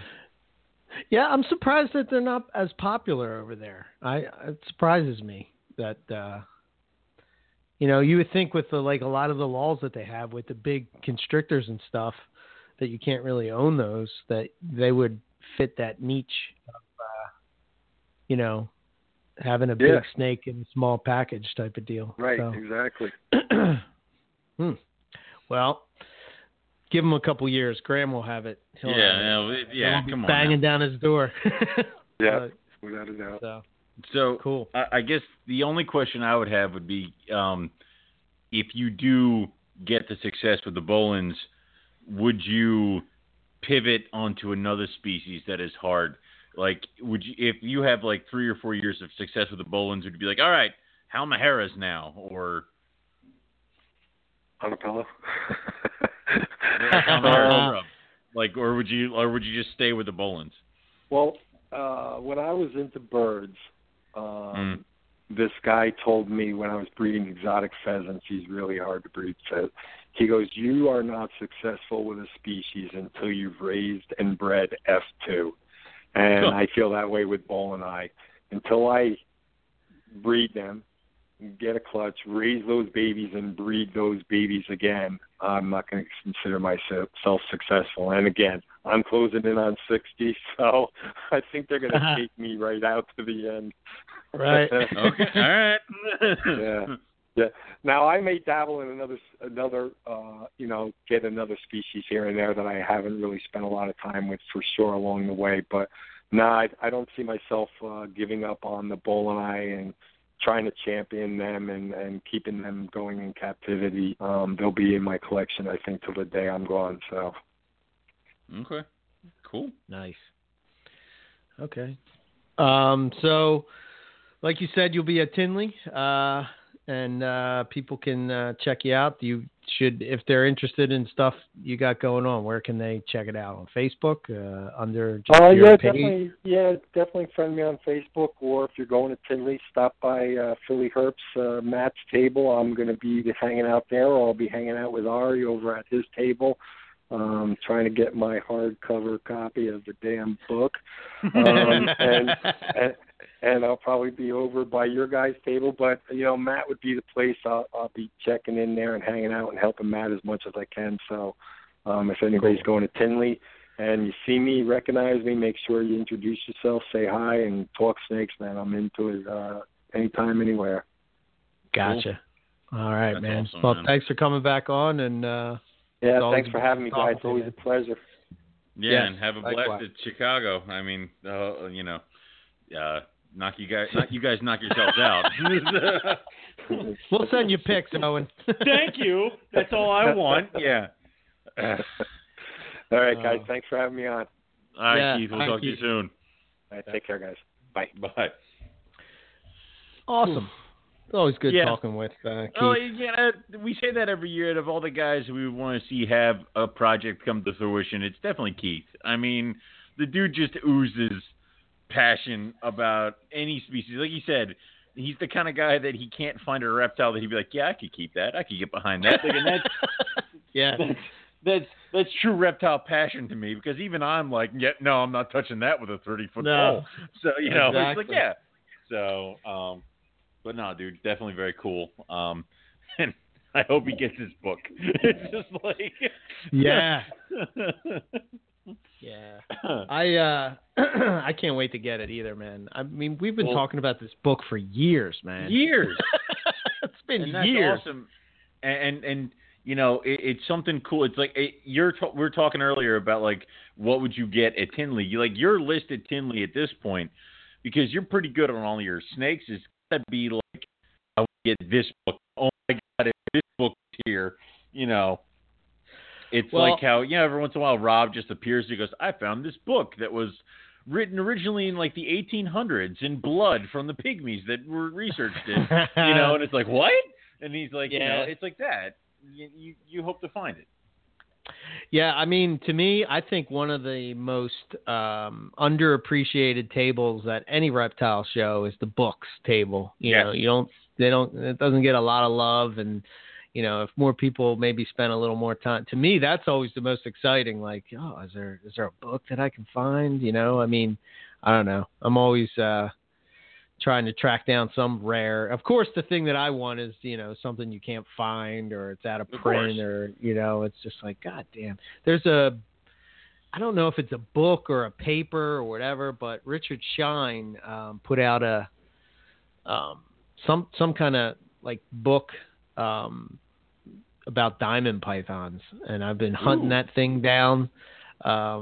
But it's out of print. The only person I know that has a copy of it is Dave Kelly. Other than that, I don't know anybody that has it. And I'm just like, somebody in the world has to have it sitting in their closet somewhere. Like, I will give you $70 for this piece of paper that's sitting in your, you know what I mean? Like some crazy amount of money. You know, some know. people dig the books. I mean, I have a set of shelves downstairs outside the snake room that's just filled with reptiles magazines, and every time I'm at a show, I'm like, I should really pick up these books and start swapping out those damn reptiles magazines for like the books. Like that would be, you know, and I will get there eventually, but you know, it's one of those things where it's like every time I'm there, I'm like, but I need rats, so it's, you know. But I gotta spend food money. Goddamn snakes need to eat. You know, for sure. So, but cool stuff. I wanted to just kind of happened as we were going through the show, and I know you liked it because I seen it pop up. But what did you think of the you know, our good friend Darren Whitaker with the albino bredli? More research is needed. Before people go and twist it and say that there's an albino bredli. No, he took a Darwin albino. Now everything is insanity. Yeah. It was. I'm like, and now people are like, what? Like typing seriously. But no, it was. He had bred a Darwin albino to a bredli to create the 50-50 hets. Yeah. So, and then I was kind of reading and trying to pay attention to what we were doing. So I may have to reread it. But did he breed them together, or are we just talking about how the hets look? No, I think he's got the hets I know he's had hets because I know he had them a while ago. But yes. You know, I guess maybe they're getting to the age where they're going to start to breed maybe or whatever. But I know there's a guy, Brent Smith from KHP Reptiles, I think. I think he's already done it. And when you see the picture of it, you kind of like, oh, wow, that's pretty cool. Yeah. But I don't know, man. Well, I mean, I know you won't cross the line. There are very few lines you won't cross. That's one of them for you. But it's like, but we say that. But like I've said a million times, if it turns out to be interesting, people will be more open to doing it. Like we always talked about how the battle chondro, the crossing the rough scale and the green tree. And it was like, oh man, what would we get? I'm like, it would all depend on what the babies look like. If the babies come out with keeled scales and a large head shield, you're damn right everybody's going to do it. If they come out looking like a really ugly green tree python, no one will ever do it again. And it came out like kind of an ugly green tree python, and nobody did it. Like very few people do it. So it would all depend on if these albinos come out bright freaking red with white. I guarantee you everybody does it. Like, I mean, like that's it done. If it's like fire engine red with white, it's happening. If it looks like the T-negative bloods that Matt had. Oh, yeah. Done. Can you imagine? Everybody would do it. Everybody would do it. I think I would so do it. fast. I know, exactly. That you'd be like, oh my God. Like I would have to do line. It. You know, and then imagine punch me. You're not getting those animals now from Nick. He's listening, and he's like, no, sir. He's like, he's on his way to drop them off, and he's spinning his car around right now. So, but, and that's the thing is like, and then imagine hypo into it. Would that intensify the color? Would you see the contrast go different? These are things that you get to worry about, but I don't know if now if they breed them and you lose the reddish color and it kind of becomes like a muddled, I don't know, a not as bright yellow, no one will ever do it again. So you know what impresses me about that pairing more than anything is how the hell did you get like the Darwin to breed a bredli? Like because one's a winter breeder, one's a summer breeder. Like how do you time that so that you know? Well, I mean, think about it this way: if I cool my guys down, I warm them up and bring them in the room, and I still have locks from my coastals and stuff like that. So I've had bredli clutches lay, and then a week later get my final coastal clutch.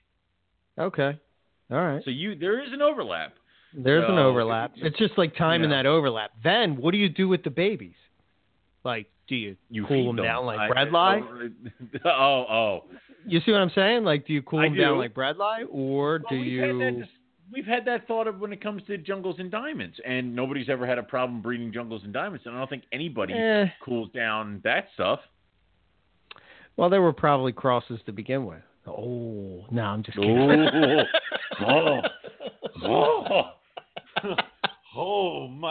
Oh my God! What are you saying? Nah, I don't know. It just always fascinates me how you would get the two to breed, but definitely a cool project. I'm glad that those guys are doing it so we can see what it looks like. So we, before we go and do it. I mean, the heads are definitely really cool. They look gorgeous. Sure. Yeah. But it just kind of comes to it what will it come down the line? I mean, I know you're working with the citrus tiger head albino, so we have not yet seen that come through, right? No.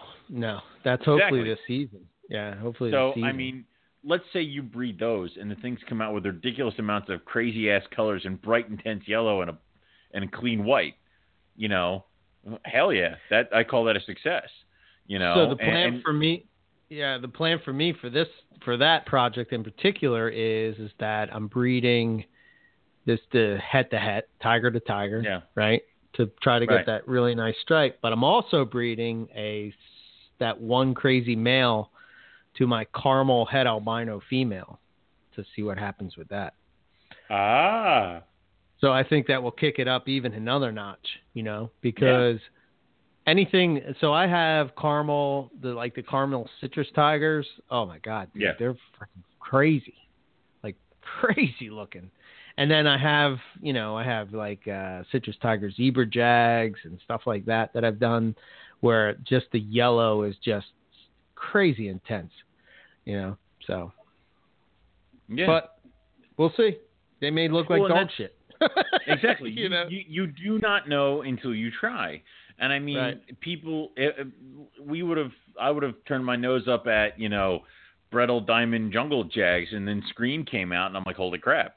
So, and then I'll also say this, that it's hard getting one to come out looking the way you want it, but it's even harder getting it to repeat itself. Yeah. So, I mean, for all you know, you might get one gem and then the rest is dog shit, and you have to try to now get that gem to reproduce, and not its babies just come out looking like crap too. So it could be one of those things. I am open to seeing more albino stuff. I would love to see pure albino stuff, because I'd love to see, there's already the comparison, the differences between the different subspecies. So, like right now I have an albino jag downstairs, and she's very pretty. She's very nice, but I can see the Darwin influence in her. And I would love to there's an albino coastal in Australia somewhere. God knows where, what it's doing, if it's breeding, if it's still alive. And I would love to see what a pure albino coastal brings to the table when it comes mixed in with certain morphs like hypo and caramel and even jag. So I would imagine it would be pretty badass. How happy would you be to have an albino jag that's pure coastal? All of my Darwins would be immediately sold. Get out of here. I don't need you anymore. The only reason you're here is now gone. Like, get out. So, I mean, and also I imagine that they would blend better. I mean, as good as the Darwins mix with, coastals, they're not on the same color spectrums or whatever. There's some differences with the species. I would say an albino pure coastal might blend better with the pure coastal morphs. So, yeah, it's cool stuff, man. It's cool stuff ahead for sure. So yeah, I guess we'll get it together and get the heck out of here. Next week. Yes. I don't know if we have a guest for next week. I'm gonna have to look at that. You may have to. I think 10-2 is open, and then the following week is Ari. He'll be on to talk about his trip to Copenhagen, his new book, and Tinley. And then the week after that, we have the post-Tinley show where I get to talk to you, Matt, and Rob about how much fun you had without me. Yeah. Oh yeah, absolutely. Yeah. And then there's our anniversary show. So. Oh my God. Yeah. Okay, so for us, as far as hold on, shit. Yeah, so as far as us, MoreliaPythonRadio.com, info@MoreliaPythonRadio.com for our email. And then you can follow us on Facebook. I think we're also on Twitter. Blog Talk Radio /Morelia Python Radio is where you can find us on Blog Talk. We're also on iTunes, Stitcher, wherever you get your podcast stuff. We will be there. So check it out. As far as myself, ebmorelia.com, eric@ebmorelia.com is my email. I'm on Facebook, Instagram, YouTube. I will be at Tinley Park this upcoming. Sorry, Owen. Just stop it. Just stop it. It's October 13th and 14th. So hope to see you there. I have tons of cool stuff for sale. Lots of IJs. Damn it! Lots of pop. No, no. Double head stuff. Double head Xanic granites, which actually turned out pretty striped, which surprised me. Why does everything you breed turn out striped, and I can't get a goddamn stripe on anything? I don't know. I'll have some Gamelang Jags. They're turning out really nice. I'm thinking about bringing my male. I'm thinking about bringing them to just show off, but I'm like on the fence on whether I should or not. But if you need an adult display, I got tons of them. So. Yeah, but that one in particular, because I want them to see, you know what I mean? Like if they're walking by and they see, they're going to, I just remember when John Battaglia brought the first carpet row, he brought the Gamma, and people were just what the hell is that? Do it, dude. You're right. That'll get people's attention. So but that's where you can find me and stuff. If you want to pick something up, hit me up, and I can deliver it to Tinley. So hopefully we'll see you there. Cool. What I will remind everybody is that the calendar competition is still live. You have to go to the Morelia Pick of the Week and submit on the thread there. If you put it anywhere else, it does not count. I understand we have like multiple Facebook pages and other things like that. You cannot email them to us. You have to go on the Morelia Pick of the Week and put it there. So do that. You have till the 13th of October to submit, and then we will close it. And then we will have the show to announce the winners later on. For me, you can go to rogue-reptiles.com. It is still under construction, but the for sale page is up and running. For more up-to-date, every single baby that we have currently for sale is on the Rogue Reptiles Facebook page. So go to Facebook, look up Rogue Reptiles, give us a like, go to the photos, and click on the for sale gallery and check out everything there. I will start throwing things up on the Morph Market, King Snake, Fauna, stuff, places like that, probably this week. If you do see anything you like and are going to Tinley, let me know. I can always make my good friend Eric Burke take it to you. So, that's an option with no extra charge. True story. And that's it. You can also go and follow me on Instagram, which is my last name, McIntyre, McIntyreoj on Instagram. I do post snakes and stuff up there. Pretty much that's all I do. So that's all we have for everybody this time. So we'll say thank you all for listening, and we're going to catch everybody back here next week for some more Morelia Python Radio. Good night.